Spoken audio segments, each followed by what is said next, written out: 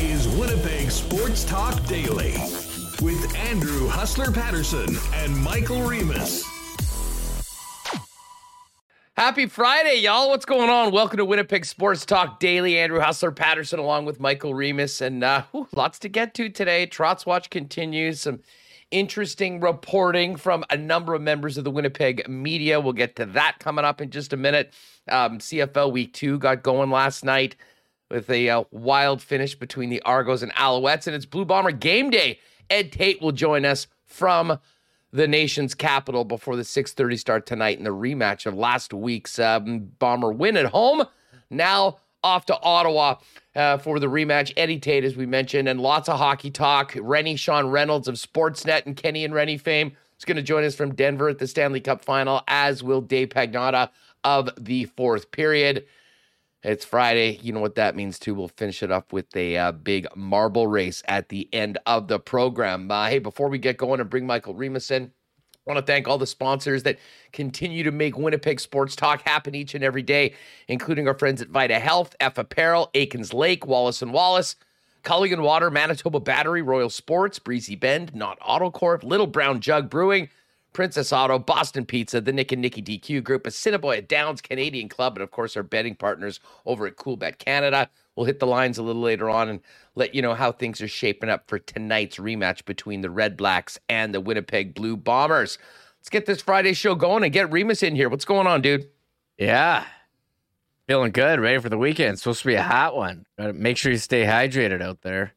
But I am fired up for the Bomber game tonight. Rematch against Ottawa, right? Isn't that what we're all here for? Well, I mean, I'm definitely here for that. Yes. I will also be here for a little Barry Trotz talk, which obviously we're going to dive right into. But I'm also here for the weather this weekend. As you mentioned, glorious day today, literally perfect, sunny and 26 or 24. Going to get to 26 tomorrow. But that Sunday afternoon is going to be the heater, 35 and sunny. And, dude, it has been, well since last year since we've had anything remotely close to a 35 and sunny day. But the wait, I think, will be worth it for what's going to be a real nice weekend. I guess the big question is that in addition to gorgeous temperatures and a beautiful environment, will we have some big news on the coaching front for the Winnipeg Jets? Because it does seem like this weekend will be incredibly key as to whether the Winnipeg Jets will be able to convince Barry Trotz to take their head coaching job. And from all the reports we're hearing, the meetings will continue to take place. They've circled back. Most of the other jobs have sort of been taken or accounted for.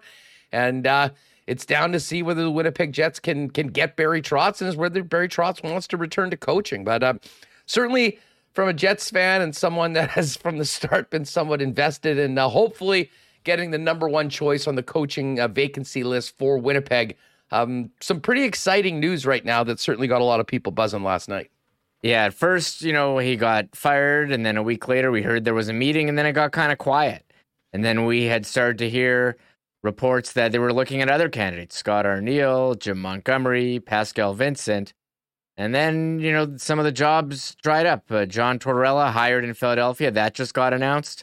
The other one was Bruce Cassidy hired in Vegas. So, two potential destinations checked off, including a reporting that, who is that? Anthony Sanfilippo saying that Trotz turned down $7 million to coach the Flyers, which, as you just showed, it makes your eyes want to pop out your head. But we did have a bit of a bomb last night or yesterday afternoon from Mike McIntyre writing, the Jets and Barry Trotz are inching closer to a union that would appear to be a match made in hockey heaven. Additional talks ongoing. The next few days could be critical.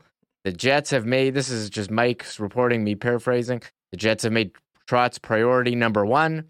They did interview him May 17. Trotz did speak with Vegas and Philadelphia, who have moved on. Down the road, we all know Trotz wants to get into management out of coaching. I thought this was interesting from Mike. Money will not be a sticking point. And they're slated to meet over the weekend.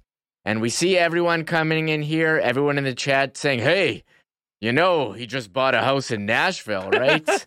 And Elliot said that, I think that's my YouTube commenter. Didn't we do our Nashville real estate update yesterday on the program? Yeah, we did the Nashville real estate update, and Apparently, there's nothing to see here. Nothing to see here. That's what we're saying. And what else do we have? Paul Friesen is getting in on the reporting too. He says Barry Trotz impressed with Jets management and ownership. Murat reporting there are reasons for the Jets to be optimistic, basically confirming Mike's report. And then also saying, hey, if it doesn't work out, Jim Montgomery would be a contender. And then we did have another thing today, just wrapping this all up into a nice little bow.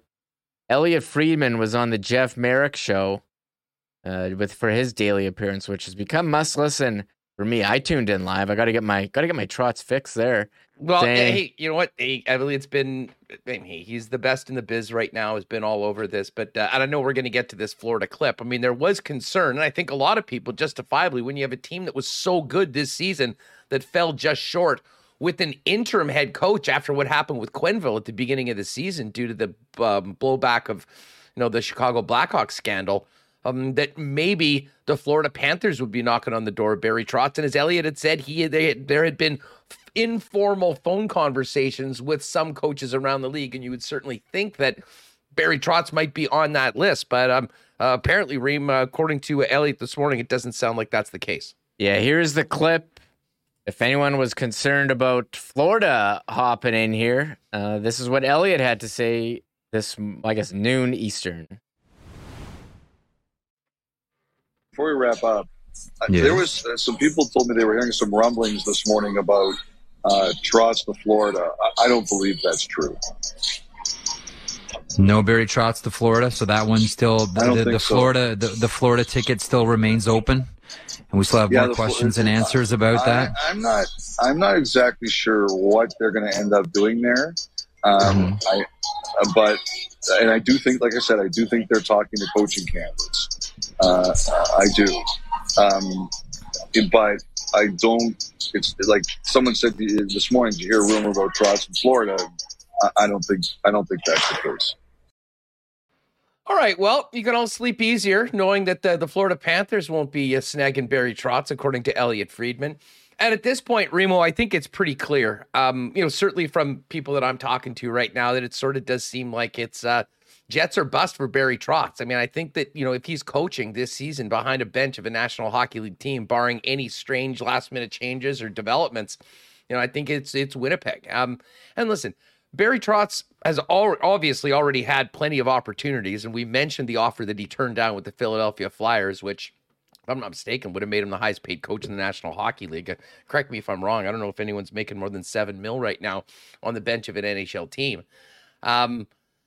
And the fact that the Jets are still in it, and this is still, there hasn't been a no yet. Now, what else needs to happen, or what else needs to be done on the Winnipeg side of things, I'm really not sure. And to be honest, I'm sure they would have done everything they can to put their best foot forward early and stay in the mix, which they obviously have. Vegas has a coach now. We think that Peter DeBoer is going to Dallas. Torts is in Philly. I haven't heard much on Detroit, but it doesn't seem like that's a situation that Barry Trotz would probably want to be going into for what we expect to be his final head coaching gig in the National Hockey League.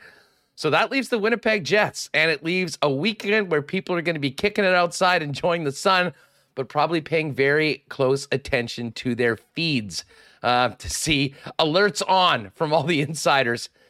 I really do hope whatever happens, well, obviously I hope Trotz gets hired, that we get the Weeks bomb. It needs to be broken by the People's Insider, Kevin Weeks, and that will go down potentially as one of the great Twitter moments of Jets history, if in fact it does. Oh, who do I want to break a potential hiring? Do I want to see well, he did do a video yesterday about the Tortorella contract, and he didn't say what's going on, you NHL fans. So I was heartbroken. But the thing is that he was on TV. Someone was recording his report, and then he put it out. But I tweeted him back. I said, hey, it just hits different when we don't get the what's going on, you NHL fans. So it would be great. What's going on, you Winnipeg Jets fans? People would completely lose it. If Weeks said that, yeah, I'm here for, I want to keep it local. We're a local show. I mean, if I think someone said to me that, this is how I want it to be broken. I want Ken to write a column about the Stanley Cup final, Game 2, and then have him hide it in a paragraph in the middle. Oh, by the way, like the Jets Chevy are gonna extension. hire. Yeah, exactly. If anyone doesn't remember, incidentally, the general manager just signed a three-year extension. Someone wrote in our YouTube comments, "Why do all these stories be broken by Toronto?" And I'm like, that's not true. Jason Bell broke one, and Ken broke the Cheveldayoff 3-year extension. He just hit it in a column on Sportsnet.ca instead of doing a video like Kevin Weeks does. We're working on Ken. We're working on Ken to get a little bit more internet savvy because I would love it. He could just sit there. He could take a big swig of water and then say, "What's going on, Jets fans? Ken Wiebe here. I've got some breaking news." Hey, I'll take it from anyone right now. The bottom line is, and listen, the insider game is a weird one. It's not really, and we certainly found this out, and we heard it as much from the guys that are involved in that line of work in and around the Blackhawks situation, that they're not necessarily, I don't know if you want to call it Big J. I mean, they're almost information traders, if that makes any sense. And, favors are done on one side to the other, information going back and forth. And then when things are getting ready to go, where the relationships are, because usually there's one particular guy that has a better line into a particular team. Certainly it seems like it's been Darren Dreger in the past with the Winnipeg Jets. So I don't know. We'll have some fun. Whatever the news is, and if it ends up being positive, that report will be remembered for a long, long time in Winnipeg. But overall, it's just the beginning of what is going to be a fascinating next few weeks and months for Jets fans, and certainly for us here on Winnipeg Sports Talk, Remo, because of everything that happens after that coach is hired.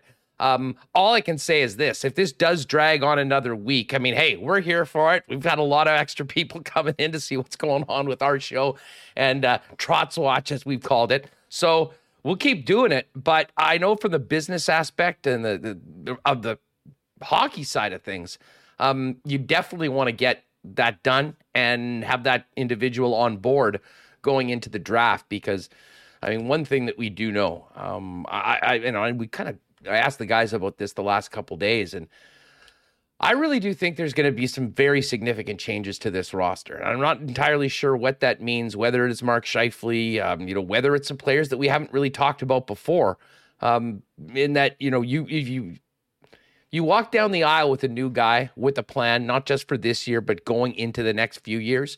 You realize the guys that fit, the guys that maybe don't.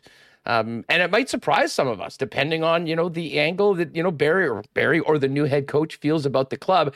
And certainly this has been something that Cheveldayoff and Chipman, and I think everyone within the organization has been going over and probably agonizing over, to be honest, including at parts of last season. That being said, none of it's happening probably until we get some clarity, in particular as to whether Barry Trotz is coming home. We got to back a crate of beers up to wherever he's staying in the city. Yeah, I was starting to get working on a mock-up can design this weekend. Maybe once I saw Mike's report, I was like, man, we got to start coming up with some prototypes here.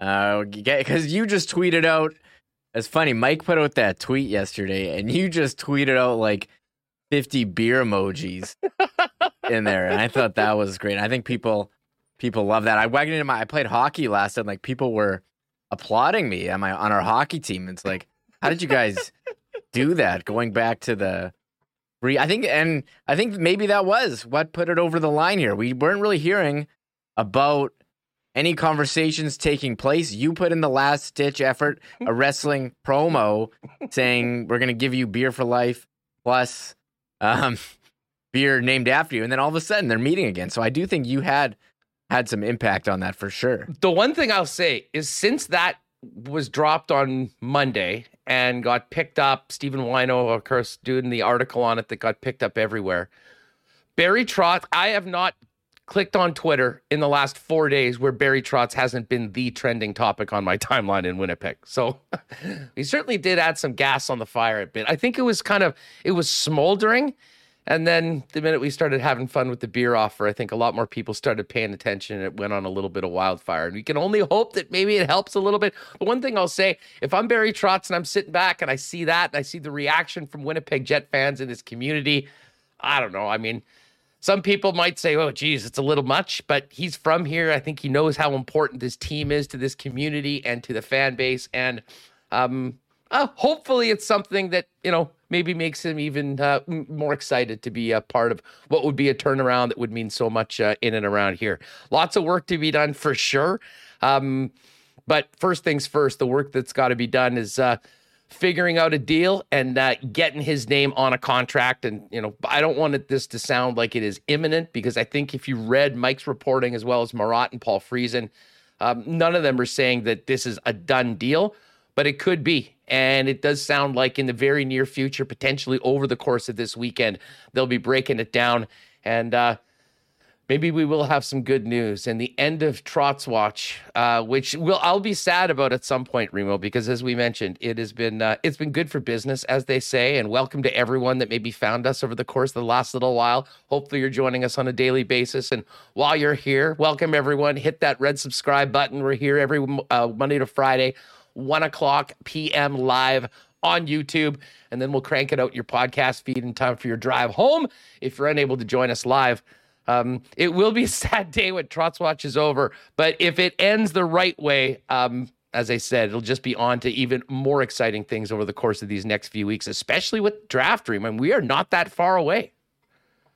Yeah, and I know Trotz Watch is going to come to an ending as soon as that's what we're being told, that a decision could be made next week. However, after that, Trotz Watch over, just change the sign. We're going to be on Dubois Watch as he's an RFA and that contract negotiations. We're going to be getting so many updates on that, as well the NHL draft. A lot of stuff. Actually, I did tweet out. So I was listening to the Friedman appearance on the Merrick Show, and I tweeted it out.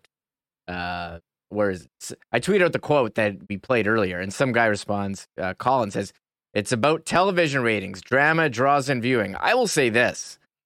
The day he got fired, we did a show and had like double the number of people. We didn't even have to do anything. Yeah, no, and it wasn't people like, were interested. Barry Trotz is fired. We just started, and you just knew that people would give at me, especially Jet fans. I would have done the same thing if I was on the other side. Hey, by the way, big shout out to our guy, Kenny's Water Bottle. Thanks so much. Huss and Remus, you guys keep doing great work. Here's a little something just for looking good, boys. Happy Friday in the super chat. KWB, you're the best, man. Yeah. Thank you very much. So, Remo, I mean, we're going to get into this with Rennie. I'm very much looking forward to hearing from Sean and Dave, who are there at the Stanley Cup final, where I'm sure the Winnipeg Jets are not at the top of the list of what everyone's talking about, but with a couple extra off days and this news percolating around, I wouldn't be surprised if it is one of the top topics around it. Certainly for a guy like Sean, who will be talking with people in the other markets, and we'll see what people are saying in and around the Cup final on that. And certainly Pagnotta's got a good ear to the ground as it pertains to all the moves with what's happening in the NHL. By the way, we should maybe mention, you kind of said it is official right now. We wanted to kind of wait to get into it, but Torts is back on the bench in the National Hockey League, coaching the Philadelphia Flyers. John gets a 4-year deal. And you sent me that earlier today. I was just thinking back to our first interview with Matt Calvert, who was talking about playing for Tortorella back in Columbus. Some guys love him. Some guys hate him. Brandon Dubinsky tweeted out the news and did a prayers up for, I think it was Cam Atkinson. Yeah. Although Atkinson is now fired up, and he did put a tweet, "Let's go," or whatever, now that Torts is back, even though she got traded. Should we play this Matt Calvert? So we have a couple Matt Calvert clips. We'll play the one, and then I'm going to dig up the Atkinson one, because Matt Calvert did have an Atkinson story about Torts going on, because he comes back and all these clips are resurfacing. I forgot about him trying to fight the entire Calgary Flames, various post-game media. But I think there's a lot of that, but deep down he's a bit of a sensitive guy, and a nice guy, and it seems like a lot of players do love playing for him, and Matt was very complimentary of playing with John Tortorella. So let me just bring up this clip here. This was from last year when we had Matt Calvert on, and he talked about... This is right after he'd retired, and we were just sort of talking about some fun stories, the guys that he played, and he dropped this story about playing for John Tortorella as a guy that, Matt, in his case, always working hard, but maybe not thought of as a top 6 guy on the Columbus Blue Jackets. You know what? Me and Torts had an interesting relationship. I think he appreciated my work ethic, so he didn't bother me too much. But I got one funny story. I won't open up too much, but in playoffs, I always consider myself a playoff guy. I just, mentally, you got an 82 game season. You're a role player. There's probably going to be ups and downs. There's going to be ups and downs for everyone. But with the 7-game series, I could really wrap my mind around, be my best every night. And he comes in after game 2. I think we were playing, I don't know if we were playing Washington or Pittsburgh. I think it was Washington the last year I was there.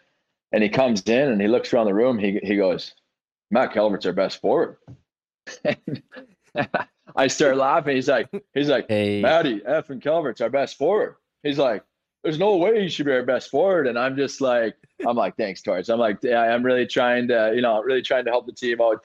Thanks for putting it that way. Not saying, hey, our third line's doing a great job. Hey, how about our first and second line wake up? It's just Matt Calvert's our best forward. Holy smokes, guys. Holy smokes. Walk around the room. And I'm just like, that's the stuff with Torts. It's like, sometimes I don't think he has a filter, and stuff like that might rub you the wrong way, but he says a lot of funny stuff. There's a little bit of Matt Calvert. And I'm sure anyone that's played for Tortorella has some stories, both ones that they love telling, other ones they maybe don't remember. I was talking to Gary last night, Reem, and I don't know, Tortorella's been around for so long and he's coached in a number of spots. It almost feels like he's already been the head coach of the Philadelphia Flyers. I mean, he's just a guy that you would associate with Philly. I'm actually really looking forward to seeing what happens. I don't expect the Flyers to be a cup contender at any point, in the next season or so. I mean, they've got a lot of work to do. But I'll just say this, the NHL is a lot more colorful and a lot more fun if he's on the bench, and I can't wait to get Rowicki back on the program to see what he has to say. It does seem like John Tortorella is a perfect fit here in Philadelphia. It seems like he's already almost coached them, just his attitude, the way the Philly fans are. So I agree, a great fit. We'll see how he interacts with Gritty. Back to the NHL. We did have some other moves yesterday, and I was surprised to see this.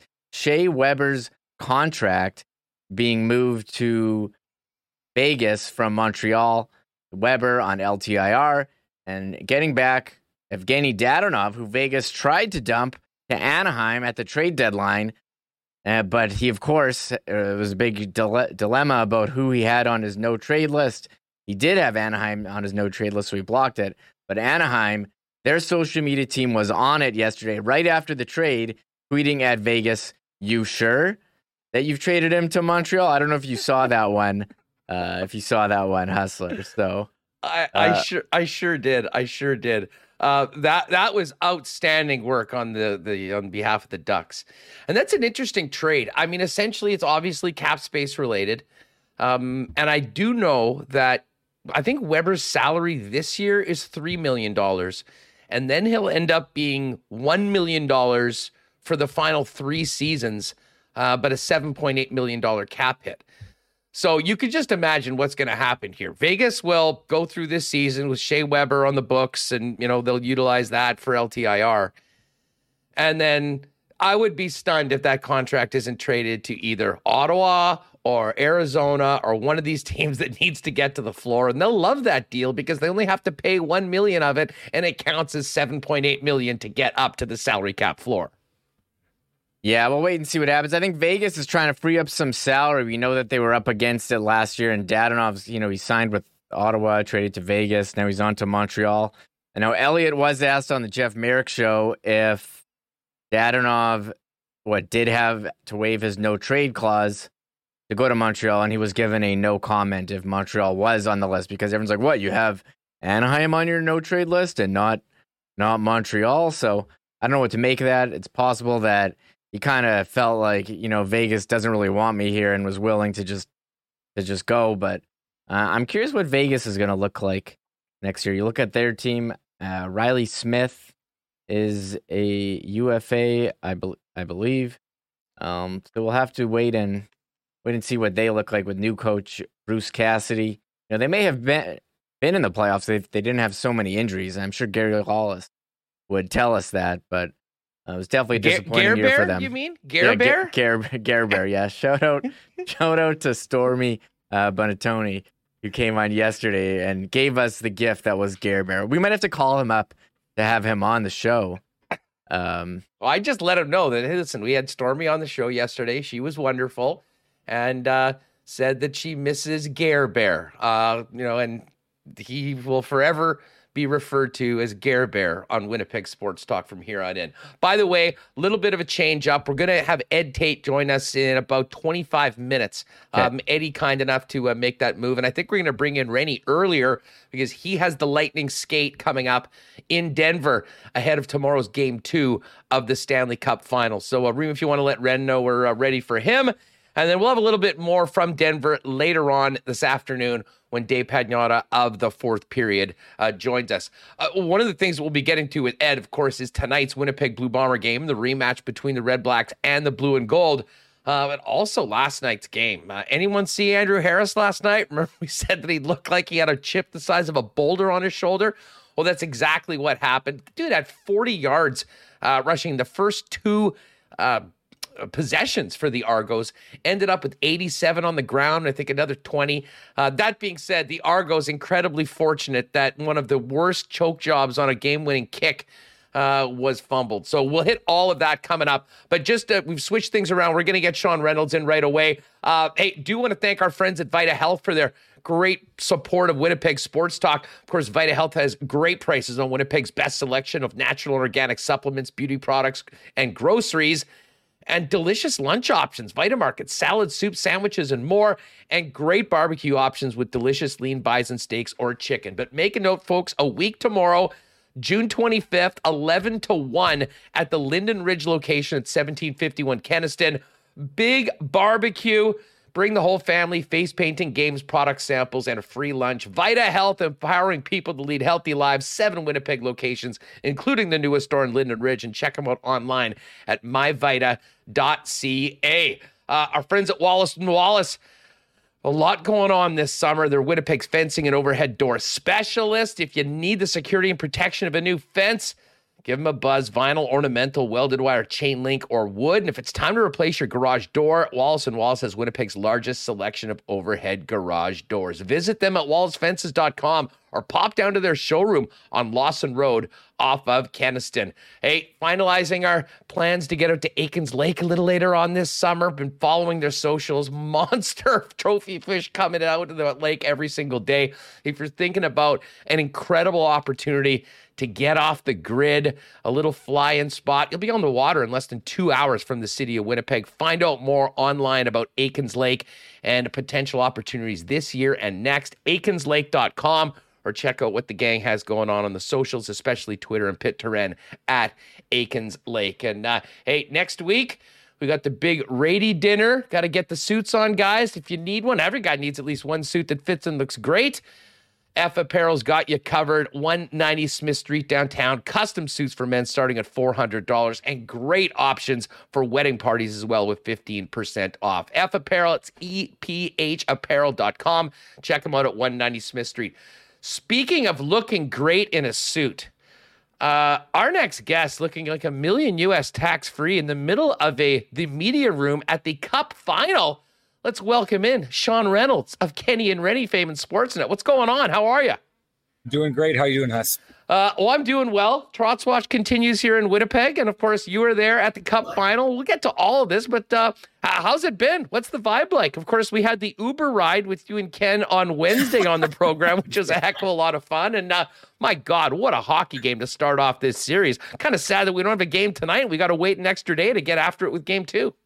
Yeah, me too. You're salivating, you're chomping at the bit with this series because, we've said it. I think I heard Kenny saying it the other day, but I mean, this is the Colorado Avalanche are the best team in the NHL over the regular season over the last 3 years. They've been a good team for a long time who probably without a couple of mistakes could have been in this position in years past. And then you've got the Tampa Bay Lightning, who are clearly the best team in the league over the last 3 years in the playoffs. It doesn't happen as often as you would think it does, Huss, that in a championship game in any sport, in football, baseball, basketball, hockey, that the two very best teams end up in the championship game. And that's what we've got here.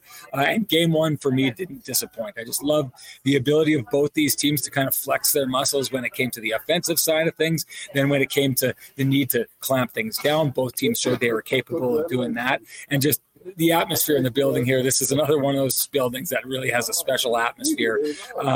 But boy, oh boy, the skill, the speed, that Kucherov play, just absolutely phenomenal. This, to me, I get it. I get that some hockey fans are fans of their team and they don't really, get sucked in with the other stuff. But if you are a fan of hockey, what is happening right now in the Stanley Cup final is an absolute treat.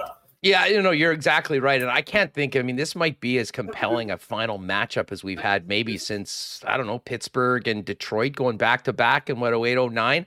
But listen, we'll get back to the final in a minute. You know what's bringing people out right now, and it's talking about this Winnipeg Jets coaching situation. How big of a story is that amongst you and your colleagues at the Cup final this week, Sean? It's big. It's big. And you know why it's big is because, this is my opinion, but I think most other people in the hockey world either share this opinion or share a lot of it. But I think Barry Trotz is the best coach in the game.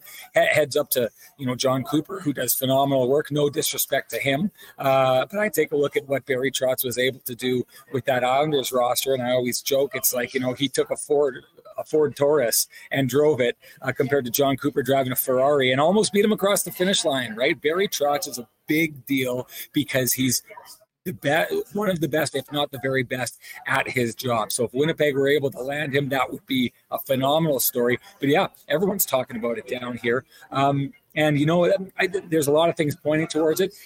One, I gotta give you props for everything that you guys did with Little Brown Jug. That's a big story down here. People are talking about Trotz, but people are talking about that. Went to a baseball game with Wino yesterday. He absolutely loved that story. Jumped on it right away. He said to me, "This is the perfect internet story," and it was, because it spread like wildfire. I'll say this: I think that we're getting close to a conclusion.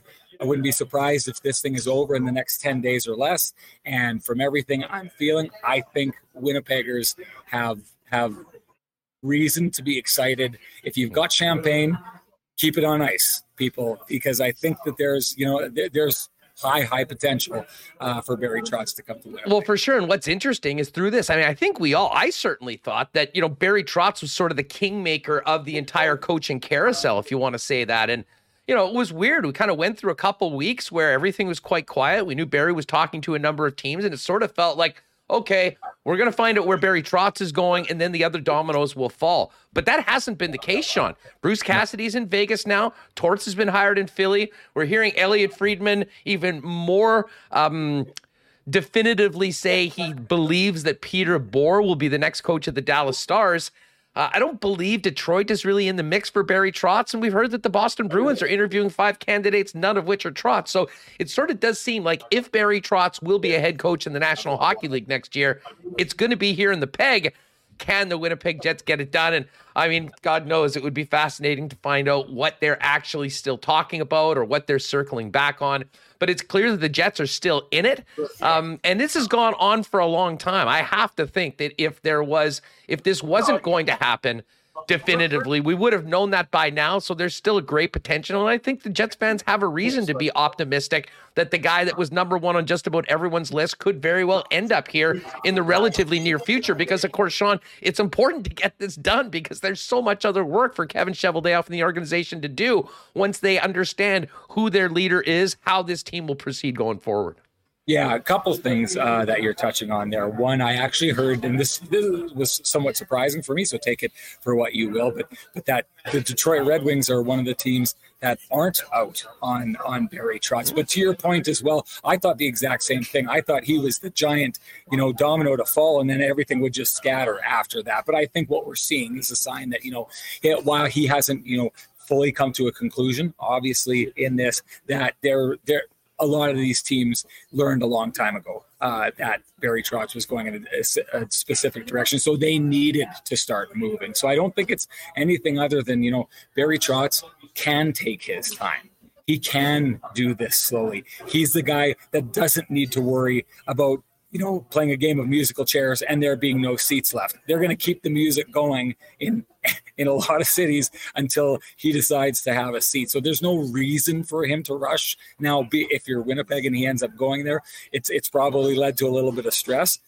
I think it's been more fun than anything, to be honest with you. Again, with the great job that you've done, it's been fun to talk about. It's been fun to look forward to. And put it this way, if he does end up coming, and again, I think that is a very, very high possibility. If he does end up coming, we'll look back at this as, that really nice, long, big build up to finally getting what you want. And no, you're exactly right, Sean. And I'll say this, two things on that. Number one, and I think if you're a Jet fan right now, what we're hearing from a number of our colleagues and Mike and Murat and Paul Friesen, that the Jets are exhausting every route to try to get this done. And they're still in there. And I think that's all any fan can hope for. You can't force anybody to do anything, but you certainly would expect and want your organization to go and do everything they can to get the guy that is the best for the job. And they've done that. The other thing that's interesting, Sean, and I know you've heard this on Kenny and Rennie, we've heard this over and over again over the years. In the past, the patience of True North and the Jets organization to some has been, a negative. We're living in an impatient world. I would say that the patience that they've shown here has been a real asset in that they've given Barry Trotz the time to do. They felt confident about their offer. And here we are at this point with other jobs being filled. And by all accounts, they're going to be getting back together to see whether a deal can get done in the very near future. Well, he's worth the wait. Right. This is a man who is worth the wait. And to your point, True North being a patient organization, you're right. It plays into this. But I think if you're the Winnipeg Jets, I do think Barry Trotz, never mind if you're the Winnipeg Jets, if you are any team in the NHL, the chance to get Barry Trotz, if you get him, you can look back on that as a franchise altering moment. And I do believe it is. I believe it's been that wherever he's been. Look, the Nashville Predators are the Nashville Predators because of Barry Trotz being there. The Washington Capitals are Stanley Cup champions because he went there. The New York Islanders went from being, just a garbage fire of a defensive team to one of the best defensive teams in the league. And, within a hair of the Stanley Cup final 2 years, everywhere he's gone, he's turned things entirely around. It's a watershed moment. So you wait for that. Someone who has those capabilities and has the potential to take, a Jets organization that has done a lot of things right, but I think we can all agree has gotten to a position right now where they're searching for answers. This is the guy who you go looking for answers for. So you wait for that guy. Sean Reynolds of Sportsnet and Kenny and Rennie joining us live from Denver at the Cup Final. Make sure to check out Sportsnet Television, sportsnet.ca for K&R doing their thing down in Colorado at the Cup Final. Sean, the other story, and Frank Saravelli had an interesting report over last weekend that we talked about on Monday about Mark Scheifele. What are you hearing on Scheifele in and around? What are people saying about that situation? Are you hearing from people outside of our market? Well, outside our market, I think that there's an expectation because of what was said, because I think what a lot of us saw, and it didn't seem like Mark had his most engaged year, especially defensively.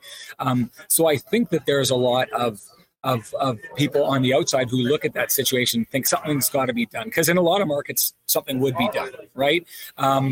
We're talking about an organization that had Evander Kane, who, from what we've heard in the past, the dressing room wasn't the most comfortable place when Evander Kane was there. And he was kept in Winnipeg for a really long time, despite him wanting to be gone. And very likely players teammates of his wanting him to be gone. Kevin Cheveldayoff, to your point about patience, isn't the kind of guy to go and rush these things. I said this, I never thought that Mark Scheifele was going to be gone. What I'm hearing from my sources that I've talked to is they don't expect he's going to be gone. I think the issue behind that is it's really hard to trade a player like Mark Scheifele and get Mark Scheifele back, right? If you move a Mark Scheifele, you either move him for futures, which is not going to put, Connor Hellebuck in a situation where he's very happy right now. The Jets don't want to be taking a step back and rebuilding at this moment. So that doesn't work. And then if you can't trade Mark Scheifele for an equal superstar who's just not in a good situation, kind of like you did with Pierre-Luc Dubois and Patrick Laine, two players the same age, very good skill sets, either of them, not happy with their situations. So you flip-flop them, right? I'm not looking around the league and seeing that player that is the equivalent of Mark Scheifele who wants to get moved. So then the only other way that you can trade for that is by volume, by getting a whole bunch of pretty good players for a star player.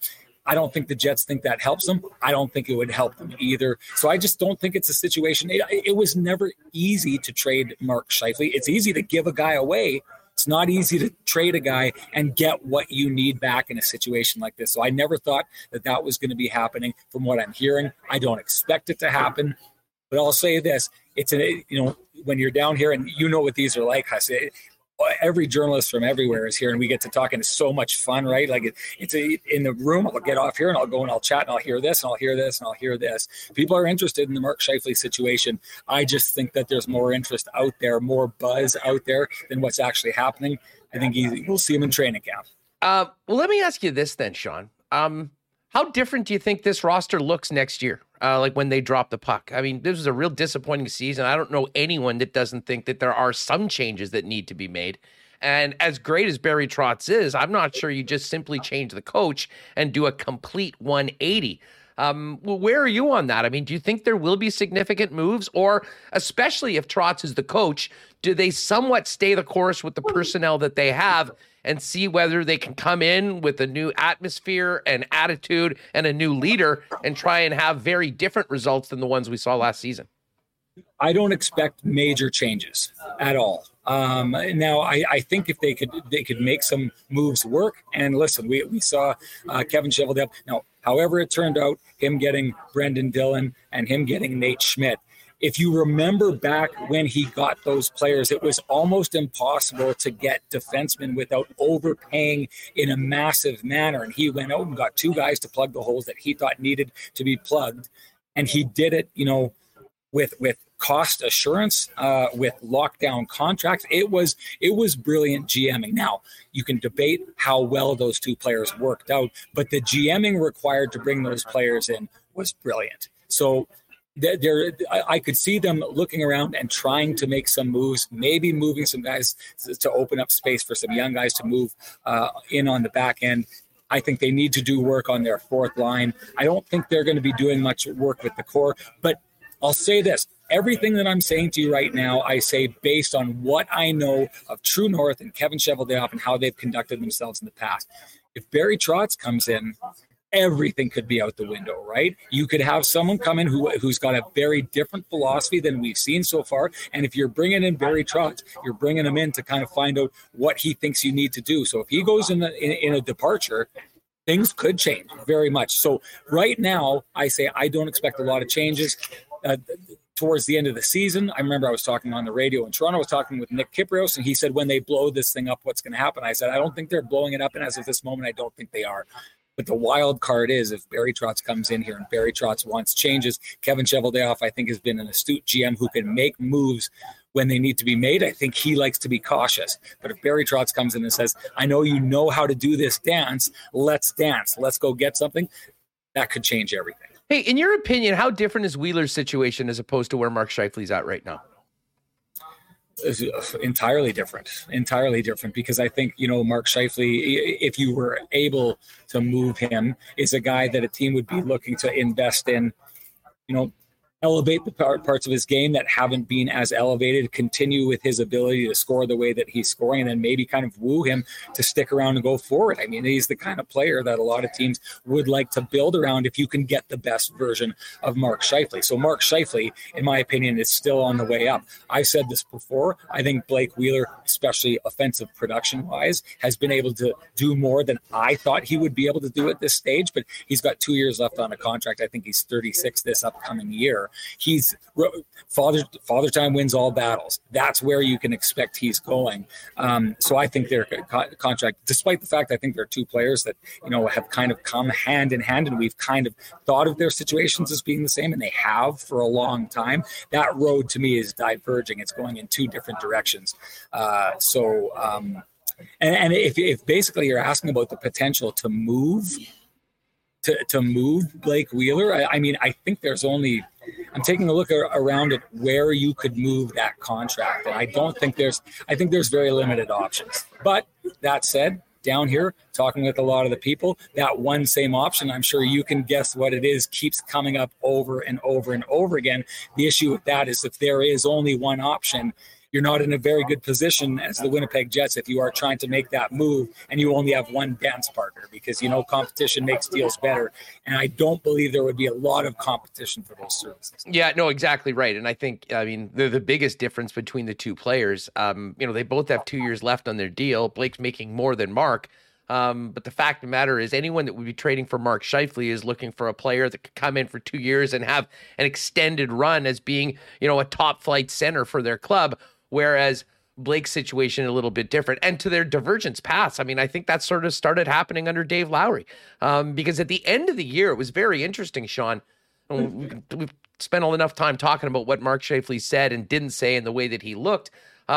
Blake seemed like he was having fun playing with Paul Stastny and Nikolai Ehlers towards the end, and even said, I kind of wish that we had some more games because this was great. And certainly his attitude and just the way I think he felt, at least at the end of the season, was in stark contrast to Mark. Although when you're talking about changing the chemistry, the culture, the leadership group of a team, it's obvious you start with the two guys that have been the culture carriers, if you will, for the better part of the last half dozen years here in Winnipeg.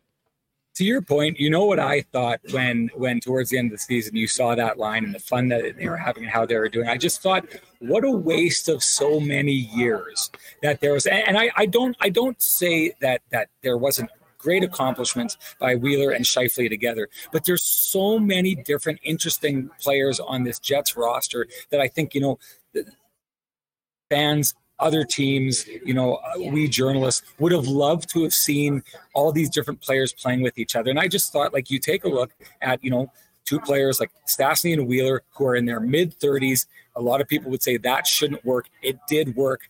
Nick Ehlers adding into that line, that works.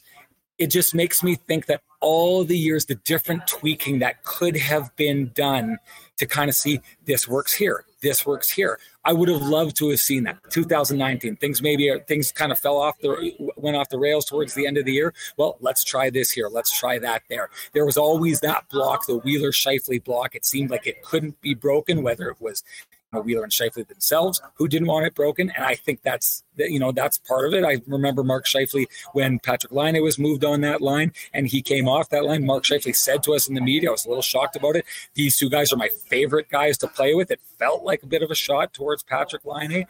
But so whether it was those players who I believe wanted to be together or Paul Maurice just having this unshakable faith in those two and keeping them together, I just look at what happened at the end of the year and think there were so many different combinations and options that could have been tried over the years, and how much fun would it have been to see that. I'll say this about Wheels. I've said this before on the program. I really do think he can be part of the solution going forward. I do think it'll probably be in a little bit of a different role, and I'm really not too sure under a new head coach whether they go back to square one and decide who the captain, leadership, whether they even have that for next year. But the one thing I will guarantee is that if Barry Trotz gets hired, and we might not have the big shakeup amongst, the star players and Mark Scheifele, there will be the third and fourth line for the Winnipeg Jets will look significantly different. Mm-hmm. And many of us have talked about Blake Wheeler playing in a third line role. I think he's a guy that can be a very effective middle six guy, even at this point. I am quite intrigued on what a Wheeler role in a Barry Trotz system would look like because, despite the fact that, he's a little older right now, a lot of the things that he does and has done consistently well for a long time, I think sort of play into the style that Barry Trotz wants if you have buy-in from the other guys out there on the ice with you at the same time. Yeah, I would agree. And I think that it's one of those things that, the Jets are clearly an organization that want consistency, right? They've wanted that for a long time. I think that they wanted, to go 15 years with Paul Maurice behind the bench and have success, right? And I think that they want, they've clearly shown that with Kevin Cheveldayoff. They want to make it work with Kevin Cheveldayoff. And I'm not saying that it can't work like that because John Cooper is the perfect example of, one voice for a really long time, and they just keep getting better and better and better and better. But when you bring in a new voice and you bring in other really smart voices, you at least get the opportunity to see what players look like under different coaches, different philosophies, different motivations, right? And we saw that when Paul Maurice came in. Like, Paul Maurice took Blake Wheeler when he was on the cusp of, heading into his 30s, and took him to a level that he had never seen before in his career, right? So I think, players have to look at it as like every new coach is an opportunity to potentially reinvent yourself. And if you don't feel you need reinventing, to at least sharpen your game that much more. So I agree with you entirely. I'm fascinated to see what role he would play. I think it would most definitely be lessened. They wouldn't be putting the spotlight on him to be one of the highest scorers anymore, but big body, lots of compete, still has skill when he needs it, still is an absolutely elite passer when you give him time with the puck. So if I'm a coach and I take a look at all those abilities, I think I can build a game plan around that. And the one thing about Barry Trotz is I think he's a team first guy, which he should be. Team first, you got to do what's right for the team. But I also think he likes to dig into each player and say, what can I do to elevate this player? And it would be fascinating to see how he handled Blake Wheeler, even at this age, but with all those abilities, it would be interesting to see. Sean, this has been awesome. We're going to talk Bombers with Ed right away. Just very quickly on the way out, tomorrow night's game, Tampa even it up, or do you think it heads to Florida with the Avalanche up 2-0? I think the Avalanche go up 2-0, but I mean, every time I say that, I just keep looking at this Tampa team. Every response they make to a loss is the right response. Like, you look at the way they talk to us in the media after they lost that game. That's not a team that's worried they're going anywhere, and they're not. So, but I've said it since the beginning of the year. I thought Colorado was going to win this. I think Colorado's just on another level speed wise, and I like their response as well. These are two teams that are mentally strong, physically strong. They're bought into their systems. It's going to be great hockey, but yeah, I think they're going to go up 2-0. Appreciate it. Keep a lid on Kenny. We know he gets a little wild on the road, Sean. Thanks for doing this, man, and have a great time out there.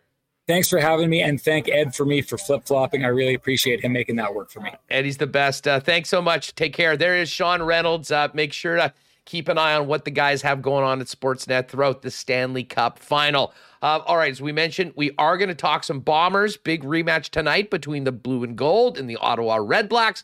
We'll do that with Ed Tait right now. We will talk more hockey and head back to Denver later on in the program. Dave Pagnotta of the fourth period scheduled to join us. Just before we get ready to talk Bombers, a big thanks to the gang at Culligan Water for their support of Winnipeg Sports Talk. Culligan Water, the water experts for over 65 years here in Winnipeg and southern Manitoba, is a family-owned business. They've got you covered with everything you need water-wise: softeners, filters, bottled water coolers, drinking water systems, and citywide water delivery services, not to mention commercial and industrial water products and solutions. Whether it's for the home, the cottage, or the office, Culligan's got you covered. Pop down and visit them at 1200 Sargent Avenue or online at drinkculligan.com. Excuse me. The weekend's here. It's going to be gorgeous outside. 35 and sunny on Sunday. Wowzers. Might be a good time to get ready to get back in the water. Boats, you-dos. Do you have your batteries? Whatever you need for battery-wise for the summer, for all those toys, Manitoba Batteries got you covered. And the good news is, folks, they're open until 8 o'clock now with extended spring and summer hours. So you can make the most of those weekends and pick up what you need during the week. And of course, the bottom line is with Manitoba Battery, another great local business. You'll be shopping local and you'll save time and money as far as going to the big box stores for what you need, like a Costco or Canadian Tire, and you have the experts to get you the right spot. Pop down and see him at 1026 Logan Avenue, or give him a call at 783-8787. He'll get whatever you need ready for you for a big, quick, and easy pickup. They also deliver citywide. Find out more online at manitobabattery.com. And hey, it is a road game tonight, but man, it was great to see all those new Bomber jerseys at the game last Friday. And if you're looking to pick one up, as well as some exclusive Bomber back-to-back championship merchandise, Royal Sports has you covered. Of course, they've got all the NHL Stanley Cup final gear as well, NFL, NBA merch. I'm sure we'll have some Golden State Warriors championship gear showing up very soon, not to mention an expanded soccer section, softball, baseball, tons of bikes, a fitness center, and disc golf out the yin-yang. If you haven't tried it, check it out. All the equipment's there for you at Royal Sports, 750 Pembina Highway. And follow on Instagram at Royal Sports Pembina for the latest merchandise drops and details on all their big sales, including those famous tent sales on the weekend. All right, let's head out to Ottawa right now. Rematch between the Bombers and Red Blacks, and Eddie Tait of BlueBombers.com joins us now. Edward, thanks so much, first of all, for that little switcheroo. Really appreciate you doing that, and thanks so much for taking time on a game day. What's going on out in Ottawa? Just making sure. Hang on. Dad, I got to tell you, I tried to put the headphones in because we checked in here yesterday, and this is not a good sign. The hotel gives you these little earplugs because there's construction going on right now. Woke me up at 7 a.m. after getting in a little bit later. So the construction's outside. You got up early, and now it's just now you're just waiting for kickoff tonight.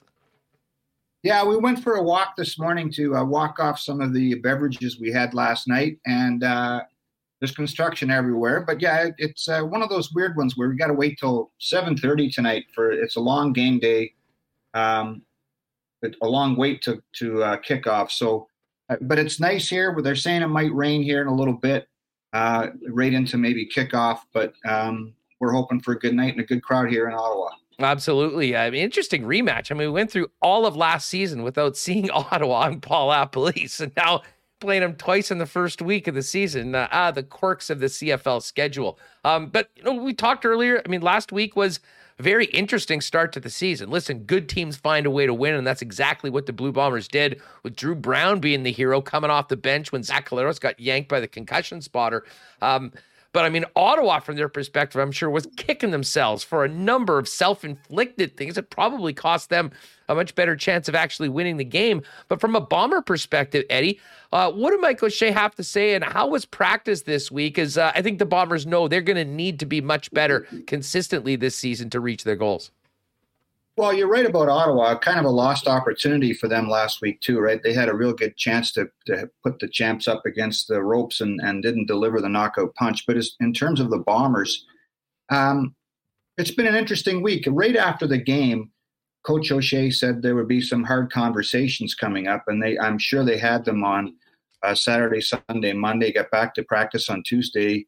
And one of the messages, and this is never a good sign, but when your coach and some of your players are talking about needing to be more physical, you know what that means to Mike O'Shea. He wants to pound people more at the line of scrimmage. And that's where things have to start to get better for Winnipeg. They didn't run the ball particularly well last week. But like you said, Huss, when it mattered, put together a drive led by Drew Brown to get in position for Mark Leggio to kick the winning field goal. But a lot of things they have to fix. Jeremiah Mazzoli was far too comfortable in the pocket. They gave up over 380 yards passing, which that's a number that never even came close to last year, this defense, I mean.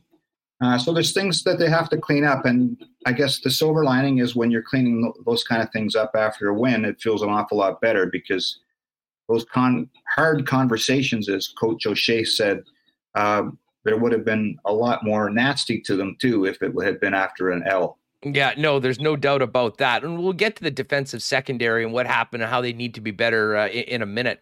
But I'm sure a lot of it does start on the line of scrimmage. And from a defensive standpoint, getting Jackson Jeffcoat back in the lineup is a huge addition. How impactful do you think that will be in their ability to give Masoli less time to carve up the D and help the defensive secondary be in the right spot and not have so much time to have to chase receivers around? Yeah, it's massive. You know, I wrote this a month ago when we're starting training camp. You could make the argument that Jackson Jeffcoat and Willie Jefferson are the two best defensive ends on the field at the same time in Blue Bomber history. And what Jackson sometimes gets lost in the enormous shadow that Willie Jefferson casts. But Jackson Jeffcoat's a hell of a football player. And when you got that kind of pressure coming off both edges instead of maybe just one, it really changes things for a quarterback. And again, this is all about making Mazzoli squirm a little bit in the pocket because his numbers last week were phenomenal. And the Bombers need to, even get their arms up to change throwing lanes and get the pressure from the edge. We saw in the Grey Cup last year that Hamilton worked so much to take away Jeffcoat and Jefferson that all of a sudden the interior guys had a massive game. Jake Thomas and Stove Richardson last year were incredible in the Grey Cup. So again, it's sometimes just having the guy on the field makes a big difference in how teams try to game plan against them. But you're right. What they bring up front will potentially make what happens in the secondary look a lot different than it did last week. Well, and that's good because it wasn't. I mean, listen, it was stunning actually to see what was happening because we were just used to the incredibly high bar that group was put, and particularly Winston Rose. I mean, he got torched a number of times, and I know Mike O'Shea cautioned people when asked about that after the game. Listen, it's easy just to watch the play from the stands, and you see a guy standing around or making a tackle after someone else's, and you can blame that guy. But there's a lot that goes into defense, and it's not always as it seems. That being said, Ed, it still was somewhat surprising to see number 30 having to make so many tackles as opposed to, and frankly, how much they went at him as well. No doubt that the confidence is still there in Winston Rose, and I know Mike O'Shea is expecting much better performance from him, but as well as everyone else that's part of that equation on the defensive side of the ball. There's no question he had a tough night. He was the first to admit it afterwards, to his credit. You think about the secondary, there's no Brandon Alexander. So Malcolm Thompson's been good at safety, but Brandon Alexander is an all-star. You've got a different other corner in Taekwon Glasses there now for DeAndre Alford, who, by the way, got a big shout-out in the Atlanta Journal-Constitution this week by their Falcons head coach, and gave a lot of love in that story to Winnipeg. But he's gone, so you got a new corner. Winston Rose just joined the team again from the NFL last October. There's a new dime back in Donald Rutledge Jr. So there's a lot of change in that secondary, and it did seem like Ottawa took advantage of it. One of the numbers that I threw out this weekend on our site that was shocking to me was Mazzoli on first down passes was 12 of 17 for 246 yards. So that's an average of just over 20 yards of completion on first down alone. And that puts you on your heels defensively. And Ottawa averaged over 9 yards on first down last week. That's got to change for Winnipeg. You want your defense to be able to pin its ears back and come after a guy when it's second and long. And there wasn't enough of that last week. And I think if they can get to that, then maybe some of the concerns about the changes in the secondary can give those guys a chance to tread water a little bit and get used to working with each other, because there are three new people back there. Eddie, offensively, I mean, it was a really dry from really the end of the first quarter into the fourth quarter. And a big part of that was, as you mentioned, a really lack of, a running game that was consistently able to move the chains. Listen, there's a lot of pressure on Brady Oliveira and Johnny Augustine filling the massive shoes of sure-to-be Hall of Famer Andrew Harris, who looked pretty good last night for the Toronto Argonauts. But when we speak about maybe needing to be more physical, that's always being talked about on the offensive line. We've been treated again to maybe an impossibly high standard by that group for a long time. But I mean, what did you make of the Bombers' struggles in running the football? And how much of that was a group effort as opposed to maybe some young guys finding their way in the backfield now without Harris there?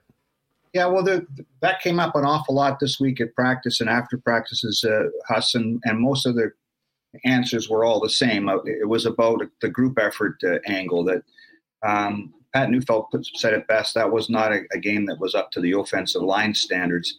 They are used to pushing the pile, and they didn't do enough of that last week. Again, they're pretty good in pass protection. Zach Clara said time. But, I just think a lot of it has to do with,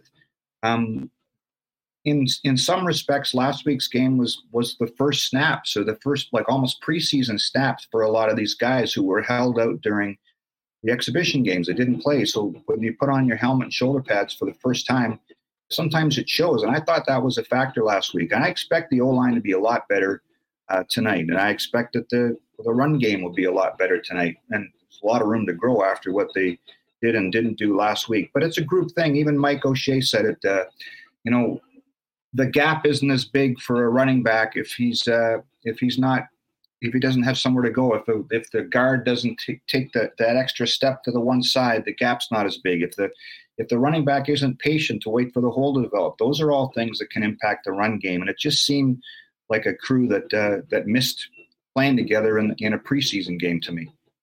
I'll say this offensively, Greg Ellingson sure looked pretty good in blue and gold, and man, chemistry that he had with Zach Collaros, 5 or 6 years ago, seemed to be there right in game one. A pretty nice debut for a guy that obviously they're going to be leaning on quite a bit this season. Yeah, I thought Greg Ellingson did what we all thought he would do, right? When you lose Kenny Lawler, there was a concern about, well, who's going to catch all those passes? Who's going to be the big producer? And Greg Ellingson did it right away. He had a touchdown in his first game, made a key grab just before the game-winning field goal, too, on that late run by Drew Brown. I thought Dalton Schoen was really good, too, the newcomer in the receiving corps. And again, there's been a lot of change, but we're so used to looking at that depth chart and seeing the same names. One of the things that I think got a little bit overlooked last week was the people like Donald Rutledge Jr. at dime, Dalton Schoen at receiver, Malcolm Thompson at safety. There were some new faces that played really well, and I think that's the encouraging thing to come out of this. It's still going to be interesting to see if teams try to start to take Ellingson away from the Bombers and double him up, because then that means Nick Dembski, Rasheed Bailey, Drew Waller-Tuskay, all those guys can step up. But really good debut for him. And we talked to Zach Collaros yesterday, and he just raved about Ellingson and his football IQ, is how he put it. They're both on the same page in terms of how they attack an offense, and I think it's only going to get more. It's only going to get better in the weeks to come. Eddie, from on the inside, I mean, what can you tell us about that final 90 seconds of the game last week when the concussion spotter took Zach Collaros out? He didn't seem like he wanted to go out. I mean, obviously that would be the case if you have the ability to stay in to do that. And then, the reaction of the way that Drew Brown was able to go and be the hero at the end. I mean, listen, I was in the stands and no one could believe it. Well, I guess you can believe it. I mean, it's football. You need to protect the players. And I don't even disagree with the decision that was made. But there was a lot of nervous people in blue on Friday night when a guy that had not seen much significant action at all went in. It was a great story, first and foremost, how Zach, he'll be starting tonight. And what does that performance for Drew Brown do to the level of confidence in the backup position after the MOP that everyone sort of thinks it's high and they're screwed if he's not in the game? That obviously wasn't the case. Yeah, it was a wild finish, wasn't it? Like no one would have figured that was the script for that game to unfold the way it did. I think the reason that, from what I understand, the reason that Drew was pulled from the game by the injury spotter is the minute a player touches his head after a hit, which is what Zach did, it's a concern that, he's had his bell rung. And that's why the concussion spotter signaled down to take him out of the game. The timing was terrible, right? You think, they're going to lose the game with the MOP watching for 3 plays with less than 2 minutes to go. But boy, Drew Brown came in, and I guess the first thing he said to the rest of the huddle, okay, let's go get it. And then his cadence was off, and they have a penalty on the first play. So all of a sudden they're 1st and 15. And then he goes bang, bang, bang with those 3 passes to Schoen, Dembski, and Ellingson to set up the game-winning field goal. The ball came out of his hand fast. It went to the right spot. In terms of what that does for him and for the rest of the team, it's enormous. I mean, that was a question mark going into the season. It was a question mark last year because we didn't really know about a whole lot about Sean McGuire without having any preseason games. So what Drew Brown did in the preseason this year, and then in that one series, going 3 for 3, that's just it can be almost career changing for a guy, because now everybody believes he feels good about himself, and he helped lead the team to a victory. It doesn't happen very often. It made me, Steve Daniel from the CFL reached out this week and said he's putting together a little note for the game package about backup quarterbacks in Winnipeg that have helped lead the team to a fourth quarter rally. And, some names that came out were Alex Brink and Ryan Dinwiddie and Justin Goltz and Troy Kopp. That's the famous one. I was just going to get there. Drew Brown, remember when Troy Kopp came off the bench, it was his 15 minutes of fame, almost literally, because I think he played the fourth quarter. He went nuts. The Bombers were winless. And then he does a radio show and says he's got no wheels, and a car dealer gives him a used car. So for the rest of the season, I don't know, maybe Drew Brown should have done more radio afterwards and kind of milked that moment for something else. What's he like? I mean, you've been around him. I mean, a lot of Bomber fans, that was the first time they'd seen him before. Right. I mean, the backup quarterback, especially against a guy like Zach Collaros with all the accolades that he has, is a unique position. But, you never know when you're going to get called. He got it. I imagine maybe walking a few inches taller when he got back into the room after a couple days off after the game. That's a good question. What he's like. He's kind of right out of central casting for a quarterback. He's got this kind of bravado about him without being, it being coming across as bragging. He's admittedly got a chip on his shoulder because he's about 5'10", 5'11", and he's been told all his life he's too small. He didn't get recruited out of high school. He went to community college, then he went to Hawaii, then he finished up at Oklahoma State. He was back up to Taylor Cornelius in Edmonton for a bit. There's something likable about him. He's got that gunslinger mentality. He mentioned this last year when he was about to play his first game at the end of last year in Calgary, that he kind of just lets her rip a little bit, which is kind of cool. If I screw up, I'll get him on the next play. And sometimes quarterbacks can get in their own way, right? They start overthinking things. And I think this guy's got a little bit of, just kind of, I'm going to go out there and be a baller. And I like that in him. It's cool. What do we know about Prukop? I'll say this. I mean, for the Sean McGuire role, he looked absolutely up to the challenge. And maybe the most impressive play he made with his legs was on that the field goal opportunity where, he didn't get the snap and then ended up running for a first down and keeping things going. But he's out right now. What does that do to the depth chart? And who is the Prukop McGuire on short yardage right now? Is it Drew Brown, or will they handle things differently? Yeah, so I'm not sure about the extent of Prukop's injury. He was put on 6-game injured and not 1-game injured, but teams can pull a player off. That can be kind of an administrative thing from what I understand. I hope I'm not screwing that up, but he's on 6-game right now, and they've activated Joe Mancuso, who was in camp. He will be the third quarterback tonight. As to what happens on short yardage, Huss, it's a great question because it was asked yesterday. Mike O'Shea didn't answer it. I would expect it's going to be Drew Brown on short yardage because Mancuso just hasn't had a lot of snaps of late. It also affects, as you mentioned, the holder, right? Because that was a real smart play by Prukop after he bobbled the snap to get to run around. So it could either be Greg Ellingson tonight or Dalton Schoen, I think, will be the holders. So it's funny how one little injury like that can affect so many things. And I know fantasy players will be talking about this because now does that mean that at the goal line, do you put in Drew Brown to run short yardage, or will you be more tempted to just turn around and hand it off to Brady Oliveira or Johnny Augustine? So there's a lot of people that are going to be watching the first drives tonight to see what Winnipeg does in those situations. Hey, you mentioned Mancuso. Did I see this right, that he was brought off of the suspended list? Is that just like a clerical thing for being suspended, or was he actually suspended? Yeah, when I think of suspended, I think of something like you've done something bad at school and you get sent to the I think Simone Lawrence. There you go. I don't think that was the situation here at all. I think it is some sort of clerical thing. And I wish I could give you a real detailed lawyer kind of answer reading from the CBA, Huss, but I can't. I don't like that stuff. But let's just say he wasn't suspended for being a bad actor. He was just suspended for a paperwork or something like that. Listen, we've talked about the backups, but what about Zach? How's he feeling right now? What did he have to say this week? And I'm sure he'll be looking for a much more effective and consistent Bomber offense than we saw in week 1. I think he's good to go. He practiced all week.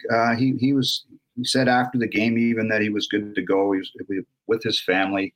He was one of the first guys to congratulate Drew Brown on that drive. So he's good to go. I think like a lot of guys on offense, they just want to be sharper. And Zach's a future coach in this league, maybe if he wants. He's got that coaching mentality. He'll have dissected that game, like every step he took, every throw he made. He'll have analyzed it and overanalyzed it. I expect him to be better. There's a lot of little things, like even Greg Ellingson talked about the timing of the waggle by the receivers was off. And again, this maybe is the byproduct of not playing a lot of preseason snaps together. I really think the Bombers will be a lot better tonight. And I'm not even talking about what, the matchup with Ottawa. I just think if you looking at the Bombers and the Bombers only, I expect them to be a lot sharper. Ed Tait's with us in Ottawa with BlueBombers.com, 6:30 p.m. kickoff tonight, TSN Television, CJOB Radio. Ed, did you see the game last night? We were watching it while we're having our steak dinners on the road, like we always do. So a couple guys had the phones out, and then we saw the highlights. And of course, there was a big eruption when the missed field goal happened at the table. 21-yarder. Well, I mean, that's as bad of a choke job on what would be automatic. And I mean, the difference between winning and losing, I feel for Gary Stern. I'm a big fan of his. I mean, I like guys that go in and try to engage, have some fun, and I think it's good for the league. And you could see, they kept showing him how excited he was with the way that they were coming back. And I mean, that's made 99, 98 times out of 100. And yet with the game on the line, it didn't end up. My God, the shots of Kahari Jones and the Als bench. I'm not sure whether the kicker got on the same bus home or flight home with the club, but that's a hell of a tough way to lose a football game. And every game's so important. I mean, a divisional game on the road against a rival. I mean, what a missed opportunity. There's a lot going on in Montreal now, isn't there? They're 0-2. They lost 2 games by, I think it's a total of 4 points. The starting quarterback, Vernon Adams, gets yanked in the second quarter. So now you've got a quarterback controversy. Your team's 0-2. Your kicker can't hit a 21-yarder. Your owner says that they're going to kill the team that they're playing this week. The Argos then draws it back. He's wearing a stand-back jersey in the box. Then he's on the sidelines talking to the GM. My buddy Herb Zurkowski is going to be having a blast in the next week or so, writing about all this stuff for the Montreal Gazette. Yeah, there's no doubt about that. And of course, Andrew Harris looked like Andrew Harris. I mean, we joked yesterday that he always had a chip on his shoulder. It's going to be the size of a boulder this year. I mean, 40 yards rushing in those first 2 possessions. I think he finished up with just about 90 on the ground, another 20. 33 still got some gas left in the tank, and we always know what motivates Andrew. It's going to be fascinating to see if he can stay healthy, how productive he can be on a team that has some very high hopes in the East. Yeah, so you're right about his numbers. They were really impressive, and there's that one run early in the game when he hurdled over somebody. I thought that's classic Andrew Harris. It still doesn't look right to me seeing him in that different color uniform. I guess the concern would be, he didn't. I guess he was taken out for precautionary measures in the fourth quarter because of his hamstring injury. So that's going to be why his season will be under the microscope, right? He's 34, 35 years old, and the body can only take so much pounding over the years. But you're right about the chip on his shoulder. I'm not sure a boulder is even big enough to describe it. It might be an asteroid, Huss, how big that thing is on his shoulder. Well said. Ed, will we get some more of your wit and wisdom on the OB pregame or the broadcast at all tonight? What's coming up for you before kickoff? I'll bring the wit and wisdom if I can find some, Huss. I'm on the pregame show with Doug Brown and Derek Taylor. Should be fun. This is a great place to watch a game. They're hoping for yesterday they said they only had 2,500 tickets left to be sold. Nice. The pounding has stopped out there. Those construction guys must be on a coffee sure it's break. Not honking? Yeah, right. We might be getting rain, but I'm hoping that we can get close to a sellout. It's always fun to be here. They can do a great job here. The crowd is really young, and it's a big party. It feels an awful lot like IG Field on a Bomber night. Eddie, thanks so much for the time. Appreciate your flexibility with us as well. That was huge. Good luck to the squad tonight, and hopefully we'll have you on next week to talk about a 2-0 team. Yes, and I apologize for the technical issues at the beginning. That's on me. And again, it's all about me trying to avoid these stupid earplugs that I had to put in because of the guys here that woke me up at 7:00 in the morning. I was cranky. I'll tell you what. But thanks for having me on again, Huss. Maybe mix in a nap before a big night tonight. There you go. Thanks, Ed. Eddie Tait, BlueBombers.com. Check out all the reports on the game, previews as well up there right now at the site. And, of course, all of Ed's work after the game, post-game tonight. All right, we've got lots more to come, more hockey talk. We're going to head back to Denver in a few minutes with Dave Pagnotta. we got to get to the cool bet lines, and Remus has an interesting Jets off-season report that we're going to fire up. But listen, let me give you a quick update on the U.S. Open while we're here. Callum Tarran and David Lingmerth are on the course right now. They are leading at 4 under par. Scotty Scheffler is in the clubhouse at 3 under par after a 67 today. And Colin Morikawa and Big John Rahm are also both 2 under for their rounds at -3 so far. Adam Hadwin had a real tough start to his round earlier on with 3 bogeys on the front 9 and another one on his 11th hole, but birdied 17 and 18. He ended up finishing 2 over, but sits still in the top 10 at 2 under par. Great spot for Adam Hadwin at the U.S. Open. Of course, coverage continuing on TSN all afternoon for you as well. All of our golf reports brought to you by our friends over at Breezy Bend Country Club. If you're looking for an amazing spot to, have your you and your family golf for years to come, talk to our friend Corey Johnson about next year, getting on that waiting list. And of course, you can find out more online at breezybend.ca. Well, I know there's been a lot of talk about Little Brown Jug this week. The weekend is here. I know people are discussing what celebratory ale they might want to have if Barry Trotz does sign. Remo mentioned the 5-year anniversary champagne-like brew. I think we're just going to go with the 1919s this weekend. But I'll tell you what, one of the best bets, if you haven't tried Little Brown Jug and some of the other beers they have, pick up the Summer Variety Pack, available now at your local beer store, or pop down and see them at William Avenue. Grab a couple pints there. Grab whatever you want to take out with you. And, of course, you can also order online at littlebrownjug.ca. And, hey, if you're looking for a new whip this summer, start your search over at Knott Auto Corp. Why not get into the car of your dreams at a great price with the help of the Knott team? If you head down there, you'll see an amazing array of vehicles, including a bunch of Teslas on the lot. And talk to them about their Tesla Experience program if you're considering going electric. The Knott team can take care of all your car worries quick and easy, and identify and find a car if you're looking for a particular make and model. Knott Auto Corp, Waverly and McGillivray, and online at knott.ca. And a big cheers to our friend Nick and Nikki. 35 and Sunday. 35 and sunny on Sunday. You know what that means. There has not been a better day on the calendar this year to take the gang down to the Nick and Nikki DQ for some ice cream treats, some blizzards, and maybe mix in one of those stack burgers as well. Nick and Nikki are the DQ in Niverville, DQ Northgate, DQ Polo Park, and DQ St. Anne's.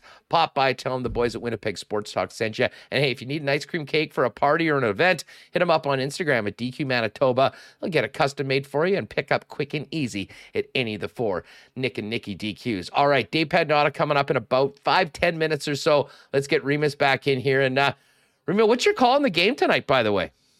Bomber game? Yeah.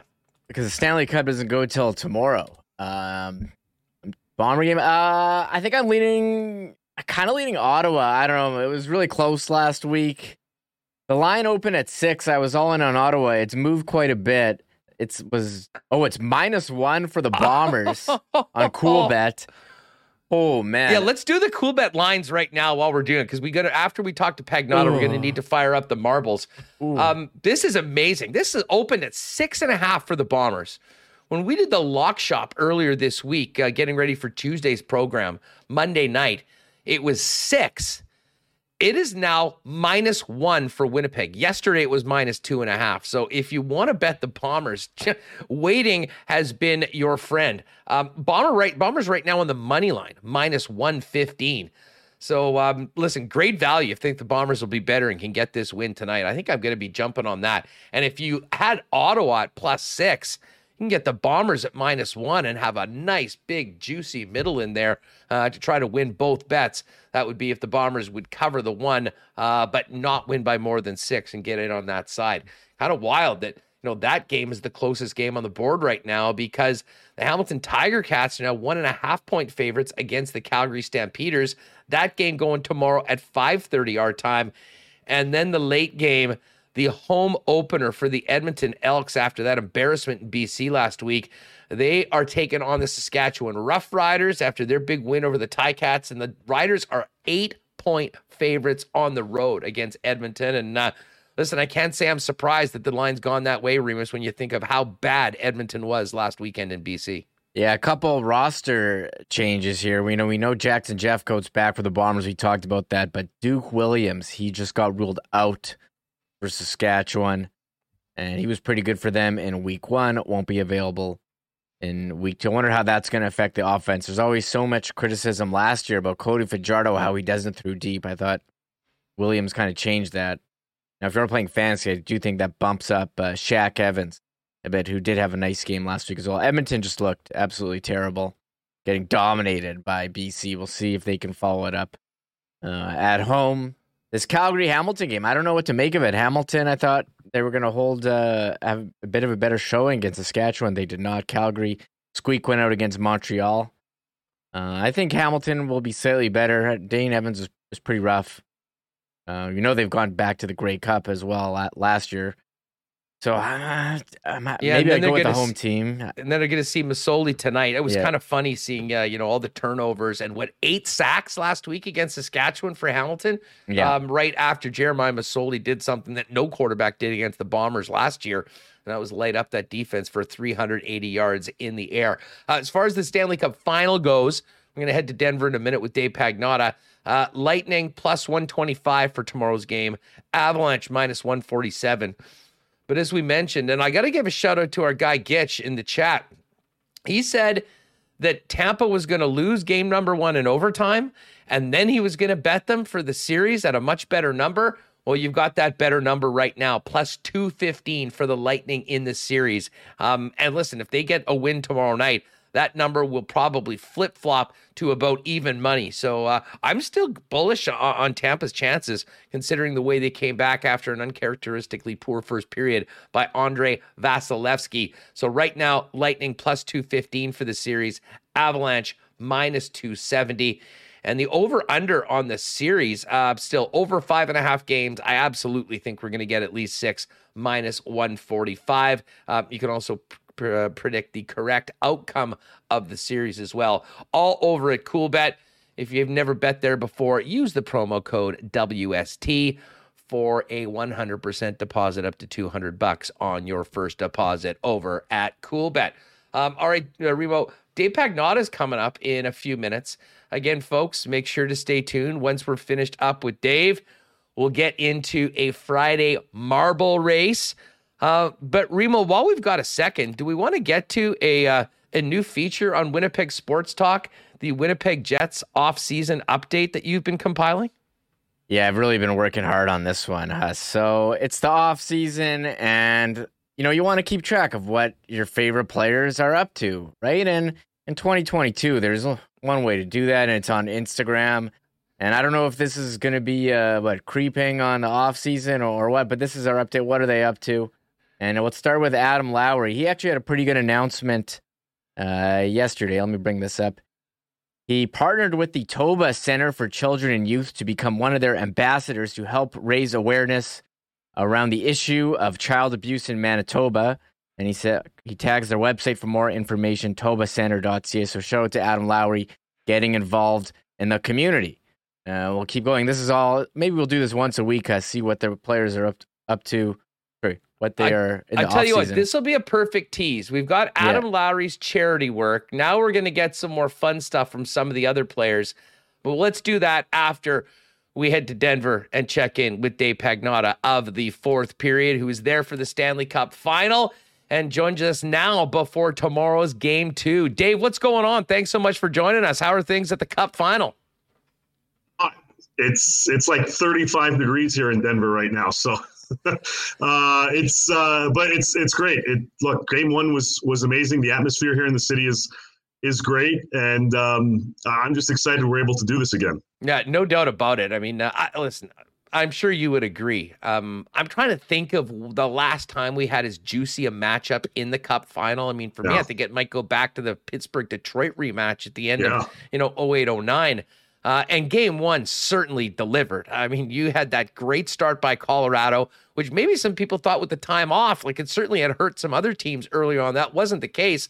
And maybe the most surprising thing was, as I said yesterday, Andrei Vasilevsky looked like Mike Smith for the first period of that game, but then got back together. And, Tampa, they're just so hard to kill.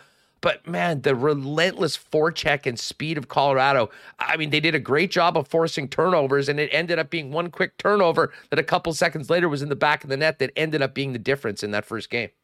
Yeah, I mean, Tampa has a tendency in game ones to go through their evaluation period. They don't go fully all out in game ones typically. The feeling out process is kind of from start to finish. And that was kind of how they performed in game one. Victor Hedman has admitted he was garbage, really, which you never expect him to say, or you never expect him to see.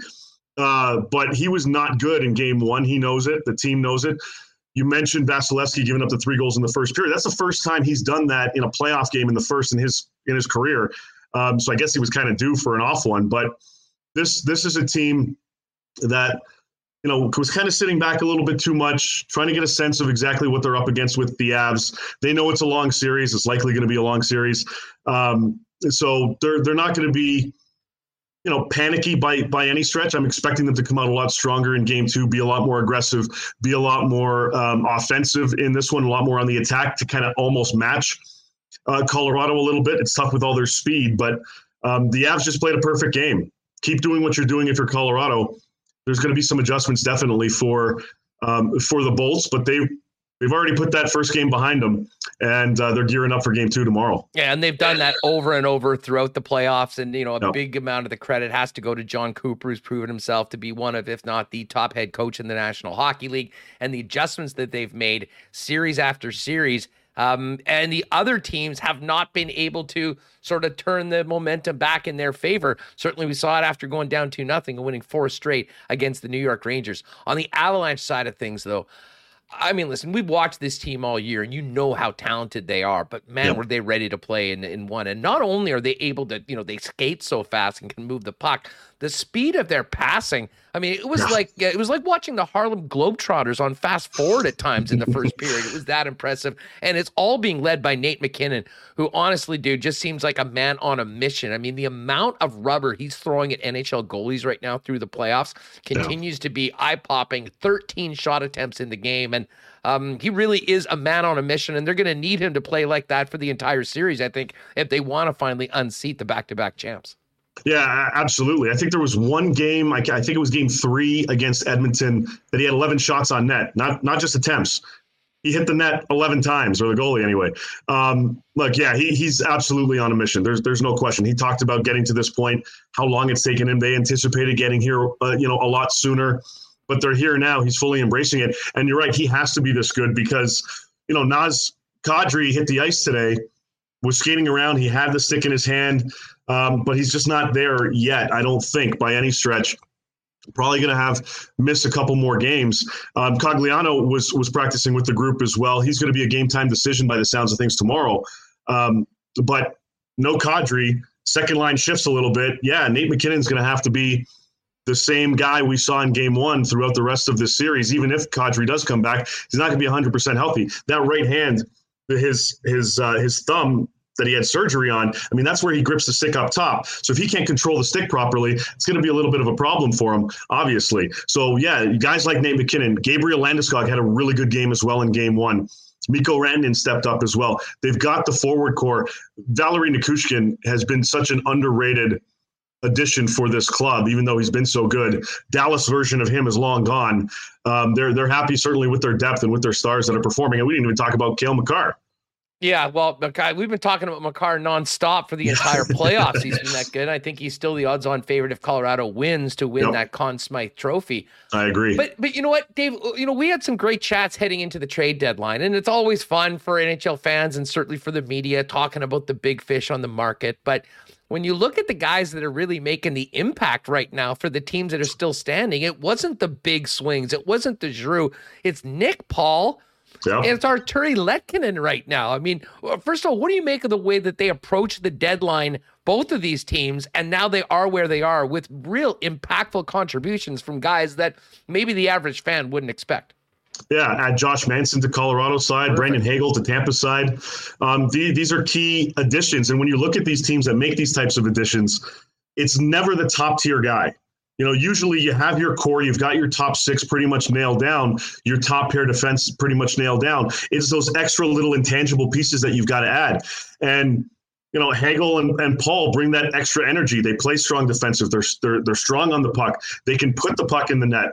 They're kind of that all-around type of piece that you need on a championship caliber team that you can kind of slot sometimes on the second line, sometimes on the third line. I mean, these are middle six kind of forwards that bring a lot of energy to their team and to their roster.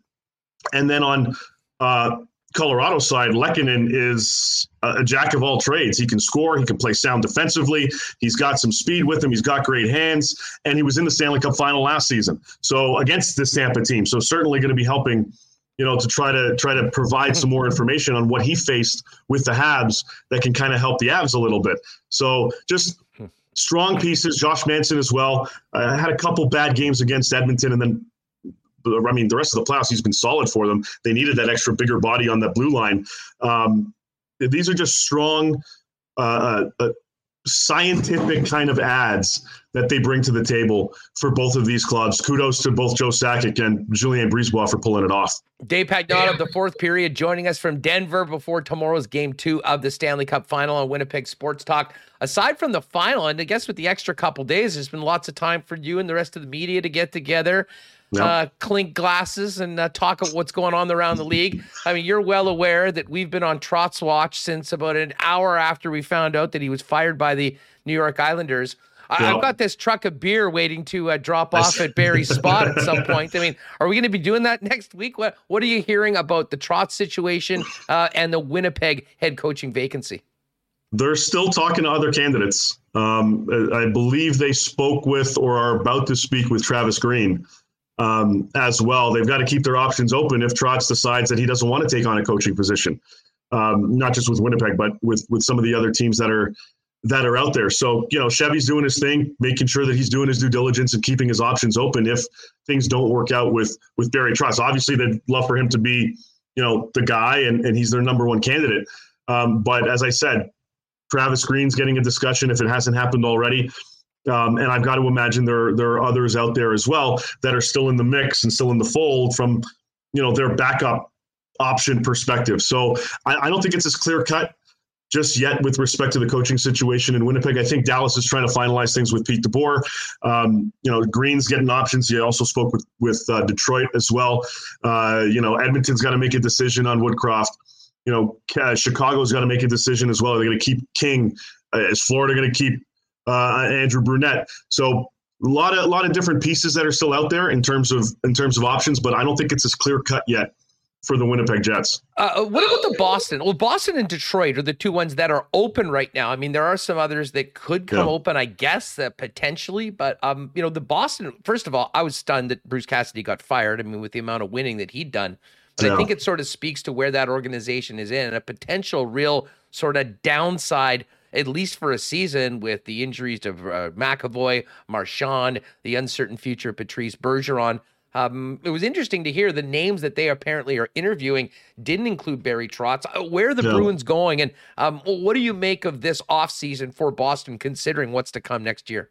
Yeah, the other quick thing on Trotz is it's going to cost a lot of this. So he turned down $7 million, apparently. Well, the Philly, I don't know. I don't think that was they were gunning for John Tortorella from the get-go. And I think the $7 million, I don't think it was offered.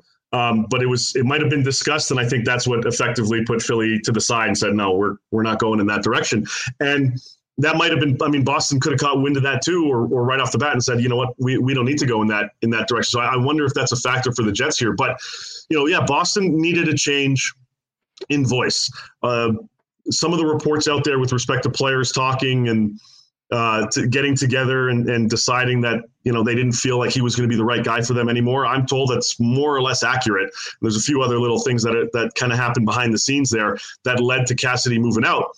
But sometimes the guy that's been there 6 years, they make the playoffs every year. They made the Cup final, went away from the Stanley Cup, and then the conference final the following year, and you keep going in that direction. Sometimes, it just kind of falls on deaf ears because guys go, look, we've been here before. It's the same message. Sometimes you need that change. And for them to go in the direction of, for the most part, younger head coaches, candidates for the Boston Bruins. I think it sounds like they're comfortable in moving in that direction. It might be a situation where for the guys in the room, that type of voice, that type of guy that's a little bit younger might resonate better with some of these players. What are you hearing about Steve Yzerman and what he's up to in Detroit? That's sort of been the one vacancy that we haven't heard a lot of action on.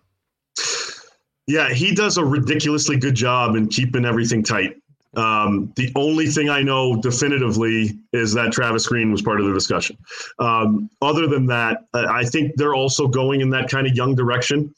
And I mean, some of the similar candidates that Boston have are, I would imagine, very much in the mix in Detroit as well, because that's kind of the direction they seem to be going in. And with their team that much younger, and they're still going through their rebuilding process, and I think they're just going to start to get out of that, where they're going to start to take the next step. You probably want a younger coach that resonates with these younger guys, early 20s, and can build something together for the long haul. Very similar to what they did what he did in Tampa when he was there, bringing in John Cooper and a lot of their players that kind of grew with Coop along the way. Kucherov, Kaloran, Palat, Vasi, and so on and so on. I mean, these are guys that played together and he coached in the A and then moved along to the NHL, and look how well it's kind of turned out for them. So I think that's the direction he prefers to go in. But we'll see. I really honestly haven't heard of who a potential top one or top two candidates for that job are. I think it's still pretty open, but Stevie keeps it tight. You think it's tight on Long Island with Lou. Stevie does a really good job too. Dave Pagnotta, the fourth period with us. Hey, before we go, you hearing the name Mark Scheifele when you're talking to your folks? It's been interesting because certainly at the end of the season, and this is something we've talked about for months here on this program as to how they go at the end of this year and the changes that they do make. But it sort of sounds like maybe there's more of a potential of working this thing out and having Scheifele back. What are you hearing right now? I think they want to figure out where things lie with Pierre-Luc Dubois. First and foremost, get a sense of what his contract is going to look like and how much term can they attach to his next deal. If it's long-term, then I think he locks this in before the draft, then I think we're going to hear more of Mark Scheifele's name out there next month, probably 3 weeks from now, right before the draft, the week leading up to it. If there's uncertainty with Dubois, you have to kind of hang tight a little bit because if you don't know what direction it's going to go, you're kind of stuck a little bit. So they know what they're doing, obviously. Chevy's trying to figure things out, but I think the domino effect here, one way or another, will be what happens with Dubois. And if he sticks around, if they're able to do something long-term, then I think that opens things up for the possibility of Scheifele getting moved out. If it doesn't, then it's a little dicey because you may have to go a different direction you don't want to with Dubois. But I think we'll get some clarity on that in about 2-3 weeks. Dave, thanks so much for doing this. Say hi to Dennis for us, and definitely don't have too much fun tonight. Tomorrow's a game day. We're going to the Rockies game, so I don't know if that's good or not in terms of keeping it tame, but we'll have fun. Thanks for doing this, pal. All the best. You got it, buddy. Take care. There's David Pagnotta of the fourth period with us on Winnipeg Sports Talk Daily. All right, we've got lots to get to. I do want to thank our friends at Princess Auto for their support of WST. I was talking to the folks there. They're real excited. They got the big Goldeye sponsorship coming up in mid-July, but we're looking forward to the next Bomber game coming up next week, where, of course, the Princess Auto pregame tailgate will be rocking before the game. Our buddy DJ Finesse spinning there. Lots of great food, drinks. It is the place to be before the game. And, of course, the folks from Princess Auto will be there giving out some freebies, a little bit of swag, so make sure to pop by there before the game. And, of course, Princess Auto, proud sponsors of both the Bombers and the Goldeyes, and the place where you'll find the best deals on the most unique assortment of tools and equipment around. Everything you need to complete the projects on your list or start something new is at Princess Auto. Visit them in store, Panet Road, Portage Avenue West, or shop online 24/7. 365 at princessauto.com. Hey, I got a note from my friends over at Boston Pizza for you Blue Jay fans. Next Monday, June 20th at BP Polo Park, the Blue Jays are taking on the Chicago White Sox, and there's a big Blue Jays viewing party at BP Polo Park. You can find out more at Boston Pizza, or you can grab your seat for it. And if you would like to book a table for reservations. They are taking reservations for this because they want to pack it with Blue Jays fans. Give them a buzz at 204-925-4107. Everyone will get a Blue Jays baseball cap on arrival. You could also win a signed baller jersey. There's going to have free food, some free drinks courtesy of Budweiser, and tons of giveaways. So again, if you want to take that in, BP Polo Park, Monday night, 925-4107 to reserve a table. Should be a great night over at BP, watching a little Blue Jays baseball with some great prizes and offers from the Jays and our friends over at BP.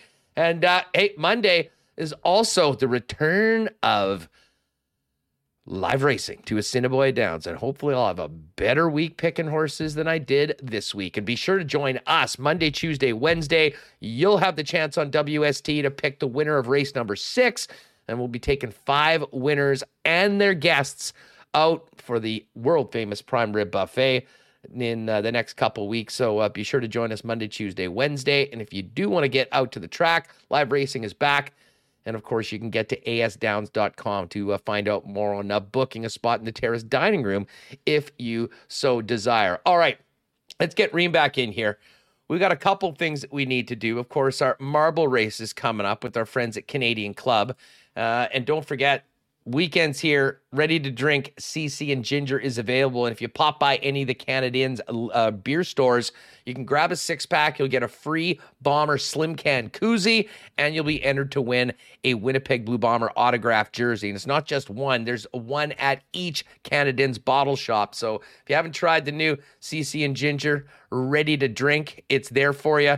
Bomber Slim Can koozie, chance to win a Bomber jersey at your local Canadians beer stores. And, of course, you can get Canadian Club at the game at IG Field when the Bombers are back on the field. Of course, tonight they're in Ottawa taking on the Red Blacks. We did the cool bet lines, so we've got to get to some marbles coming up. Let's get Remus back in here. Remo, what do you say we open up the contest, and while people are announcing their candidacy for the marble race this afternoon, we can get back to our Winnipeg Jets offseason update. How does that sound? Yeah, our Friday offseason update. What are they up to on the Instagram here? Because, there's no hockey news, and our Stanley Cup playoffs is basically following these Barry Trotz reports every day. So, yeah, I opened it, !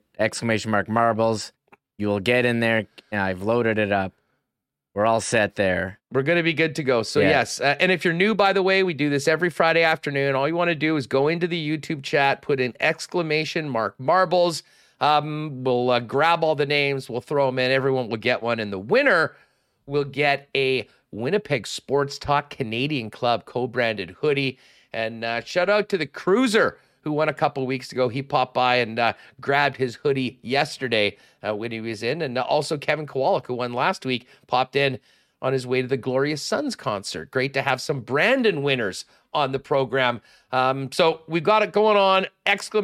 marbles right now. Get them in. We'll give you a couple minutes to do that. Remo, we know that Adam Lowry is doing some great charity work in town. What else is happening on the Jets off-season update? Jets, okay, Kyle Connor. Look at this fish. I don't know if this was at Aikens, but this is a monster. That's a beauty. Orchard Lake, Michigan. He did mention on this show that he was out in Michigan as well. I got to say, I love that Tigers hoodie that he's wearing. He was at a Tigers game. He's been having quite the offseason, winning the Lady Bing, coming on this show. So, I mean, that's 2 bucket list items right there. No doubt about it. Big Tigers fan back in his home state of Michigan, not too far from the D. Nice one. All right, so Kyle Connor's catching fish. Oh, yeah. What's next? Jansen Harkins with family at the beach. Oh, what a lovely family photo of Team Harkins. I think his brother's got a sweet mullet. Wow, that's not bad at all. There's a lot going on, a lot of compliments in the comments about the Harkins hair. So there you go. And Nikolai Ehlers enjoying the Denmark soccer. Oh, yeah. Ehlers, big soccer guy. Fan of Chelsea and, of course, repping his country, Danes. You got to love those glasses. That's a hell of an outfit by Nick. I imagine we got to get those here. Maybe Royal Sports will have them in when Canada's in the World Cup in Qatar later. I saw they actually posted on an Instagram story. They finally got some Davies jerseys and Jonathan David jerseys in. The jerseys talked for so long that you can't find. Apparently, they're Real Sports now. Not apparently. Beautiful, I saw them beautiful. on I'm Instagram. glad you told me. I'm going to pop in and get one before they are gone. Yeah. All right. So Nikolai Ehlers is enjoying some What do we got? Carlsberg. Oh, speaking of concerts are back, and there's Dominic Toninato at the Morgan Wall and Eric Church concert. Oh wow, big country jam for the Toninator. There's one concert that started. The tour started yesterday. The stadium tour with Motley Crue, Poison, and Def Leppard. After a 2-year delay, started last night. Come on. There I was watching videos of Vince Neil, and not quite running around the stage, but he was there. I don't know. Tommy Lee played drums for 4 songs, then announced he broke his ribs. And I guess previously he wasn't supposed to play, and then he had his drum tech come on. So off to a good start there. What else do we have? A couple quick hitters of former Jets. This is the former Jet section. Alumni off-season report? Alumni. Yes, let's do it. Okay, here it is. Marco Dano got married in Hawaii. Lovely photos. Congratulations, Marco. Congratulations, Marco Dano. This is all in the last week. So this is like endless content here of Jets Instagram. And Julian Melchior, he didn't get married. He got engaged.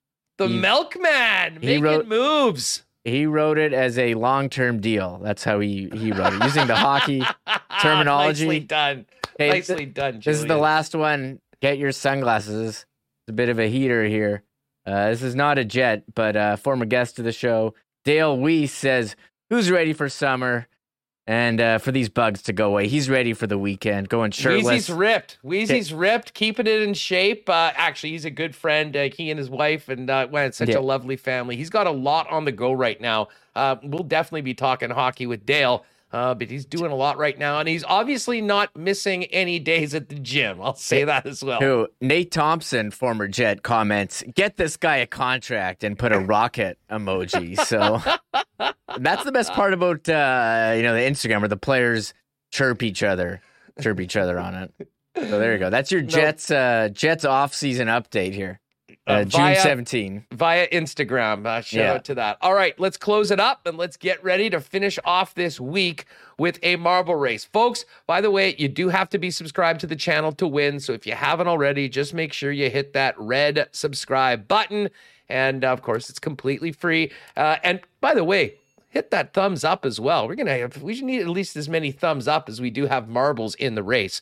Very simple. Just hit it and we'll go from there. Now, we do have the permanent marble offer for Barry Trotz. Barry is definitely getting in. Who else do we need to put in? I think we need to put Dubsy in. He's always great.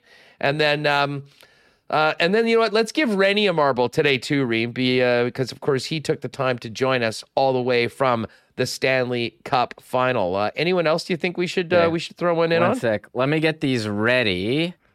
While I get them ready, should we play this clip, this 40-second clip of Matt Calvert? I did tease it. Yes. So as I get these ready, so Matt Calvert was on with us. He was on earlier this week talking about the Avs, but this was a couple weeks ago talking about it. Always comes back to Tortorella with him, and always with Torts being hired, everyone is just tagging Cam Atkinson, being like, you got to play for Torts again, right? And coincidentally, Calvert, last time he was on the show, a couple weeks ago, did have this story about Tortorella building culture in Columbus. And here it is. Oh, wait. There you go. Accountability. A lot of times the top players, the Mark Scheifele's, the Blake Wheelers, might not be held as accountable as the bottom six guys. With John Tortorella, I saw him getting a yelling match with my good buddy Cam Atkinson in the room. It was pretty funny because they're both about 5'7" tall, and they're face to face, and I'm sitting across the room. It was in between the second period in New Jersey, and I'm almost dying laughing. Torts is telling him to take his shit off, and Cam's saying, I'm not taking my shit off, and they're going back and forth. But that right there, it sends a message to the rest of the room, just that, hey, Cam was probably our leading scorer that season. And if you don't want to show up for 2 games straight, well, in Torts' words, I'm going to pipe you. And he tried piping him. I could listen to these stories all day. Matt listen, I know he's having some fun out of the Cup final. He's an Avalanche alumni watching his team, was very happy.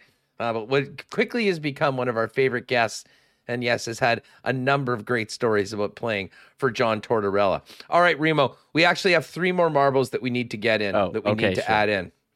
Okay. Stephen Wino, thank you for the suggestion, for his incredible story on the Little Brown Jug, our beer offer for Barry Trotz. And then I think because they were both so popular yesterday on the program, we need to throw one in for Stormy, and we definitely need to put one in for Sarah. Okay. Stormy. Okay, perfect. They're in. So we got 100. We had 147 chatters go in. Shout out to all the chatters. And then we have Dubs, Rennie, Barry Trotz, Wino, Orleski, and Stormy. So a lot of we actually did get a comment yesterday, or sorry, it was today in our YouTube. Love reading the YouTube comments. So even if you're on after the stream, you want to say hi, you enjoyed something, let us know. Where is this comment? From a chatter? Has a guy from New York found us somehow. Maybe it was the New York Post article. Yeah, just thinking. He said, I have to tell you, I split my residence between Vegas and New York City. I really like your show. Great guest. Love Stormy from VSiN. Really informative listen.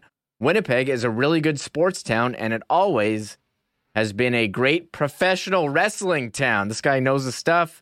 I knew 2 ladies who worked there many a year ago. Keep up the great shows, from Gary Moisen. Thank you, Gary. Love reading comments. And I know a lot of our listeners and viewers are from Canada, and especially Winnipeg, of course. But Gary finding us from Vegas and New York City. All right, great stuff. Well, thanks, Gary. We appreciate that. All right, Remo, you get this ready to go. And I think it was maybe T. Conapoli or somebody in chat was wondering about how we're doing at the U.S. Open with our Winnipeg Sports Talk DraftKings pool. I can tell you straight up, I'm screwed because I had Abe Banser, and there's nothing that can piss you off more, especially when you've got a DraftKings lineup, than finding out your guy's withdrawn at 6:30 in the morning before the first tee shot. So I got a big fat 0 for Abe Answer, and that's part of the reason why I'm sitting in 44th place out of 50. Many of you are doing far better. First place right now is Joe Booze, and Joe Booze is a pretty damn good lineup. He's got Rory, Xander Schauffele, Sam Burns, Aaron Wise, Adam Scott, and Joel Damon. It's going to be tough to beat if all 6 of his guys make the cut. The next 4, Gunnett Buer. I think that's Gregor. Nice work, Gregor. B.A. Split's looking good. He's in 3rd place, actually tied with Hannah 76. And Brady Flea is in 5th, just a half point up on Jason Jett. And the top 5 are paid. So good luck to everyone. My team was done before it even started, but it should be a great, great weekend at the U.S. Open. Just while Remus gets this up, I'll give you another quick leaderboard update. Well, Colin Morikawa and Joel Damon both have got up to 4 under par, and John Rahm lurking at 3 under as well. I do want to say, speaking of being out before it started, I took Vernon Adams in CFL DraftKings, and I want to give a big... I'm so mad at Kahari Jones. Give the guy a chance. 4 passes, and you take him out for Trevor Harris, who didn't throw a touchdown pass and threw a pick. Let the guy play. Give him more than... Sorry, let me check that again. Yes, 4 passes, 2 for 4 for 14 yards, and they took out Vernon Adams. I don't understand. His nickname is Big Play VA. Keep him in until you get the big play. And you must have thought that it was poetic justice, missing that 21-yarder at the end and losing the game as karmic revenge for the treatment of their starting quarterback, Vernon Adams Jr. 100%. And Mo Khan, who was on the show earlier this week, was in a Twitter conversation with Vernon Adams Sr. about the early hook. So gross for fantasy. It's like last year when they said they were going to start Mike Riley and then put in Nathan Rourke. Screwing me. How? How do you do that? Let the guy outrageous. Fail. It's outrageous. 4 passes and you take him out? Come on, man. That's definitely a come on, man. All right, let's get to some marbles. The weekend is just about here, everybody. We'll be cracking some 1919s and maybe a Canadian club in Ginger on a patio this afternoon, or maybe heading out. And by the way, in advance, happy Father's Day to all the dads. And there's probably many dads that are in the chat right now. Many of you that have dads. I'd like to give a big happy Father's Day to my awesome dad. And actually a happy Father's Day to Remo, who I still sometimes forget that he is a father himself. But big Father's Day coming up for you on Sunday as well, Reem. Are you going to be spoiled all day? No, I think it's just going to be a regular day. I'm take my son to the zoo. The zoo, of course. Of course. He's got his daycare graduation on Sunday. And what the what do you daycare mean? Graduation? Yeah. Now? What do you mean? Yeah, of course. What are you talking about? Got respect. Did any kids fail? Any kids get pushed back and have to do another year of daycare? Sorry, it's like an end of year celebration. I think it's been a bit of a strange year, a couple of years for daycares. Like you don't have any in-person events because of whatever rules each place has. So it's nice to get everyone together and say hello. So yes, we'll be having a celebration, maybe some desserts. I don't know. I've never been to one. So sounds festive. Sounds festive. All right. Speaking of festive, it's marbles time on Winnipeg Sports Talk. Everyone, thank you for entering. Thanks for being with us. If you haven't seen this before, this is how we have a little bit of fun to finish up the Friday show. But before we drop the marbles, we need to play the theme song courtesy of former marbles champion, the one and only Tristan Rivers Music. It's time to do a marble race. No one can separate to the worst. Marble race. Just play marbles with the punctuation first. Marble race. Don't spam or you will survive. Marble race. No marble race too late. Set go.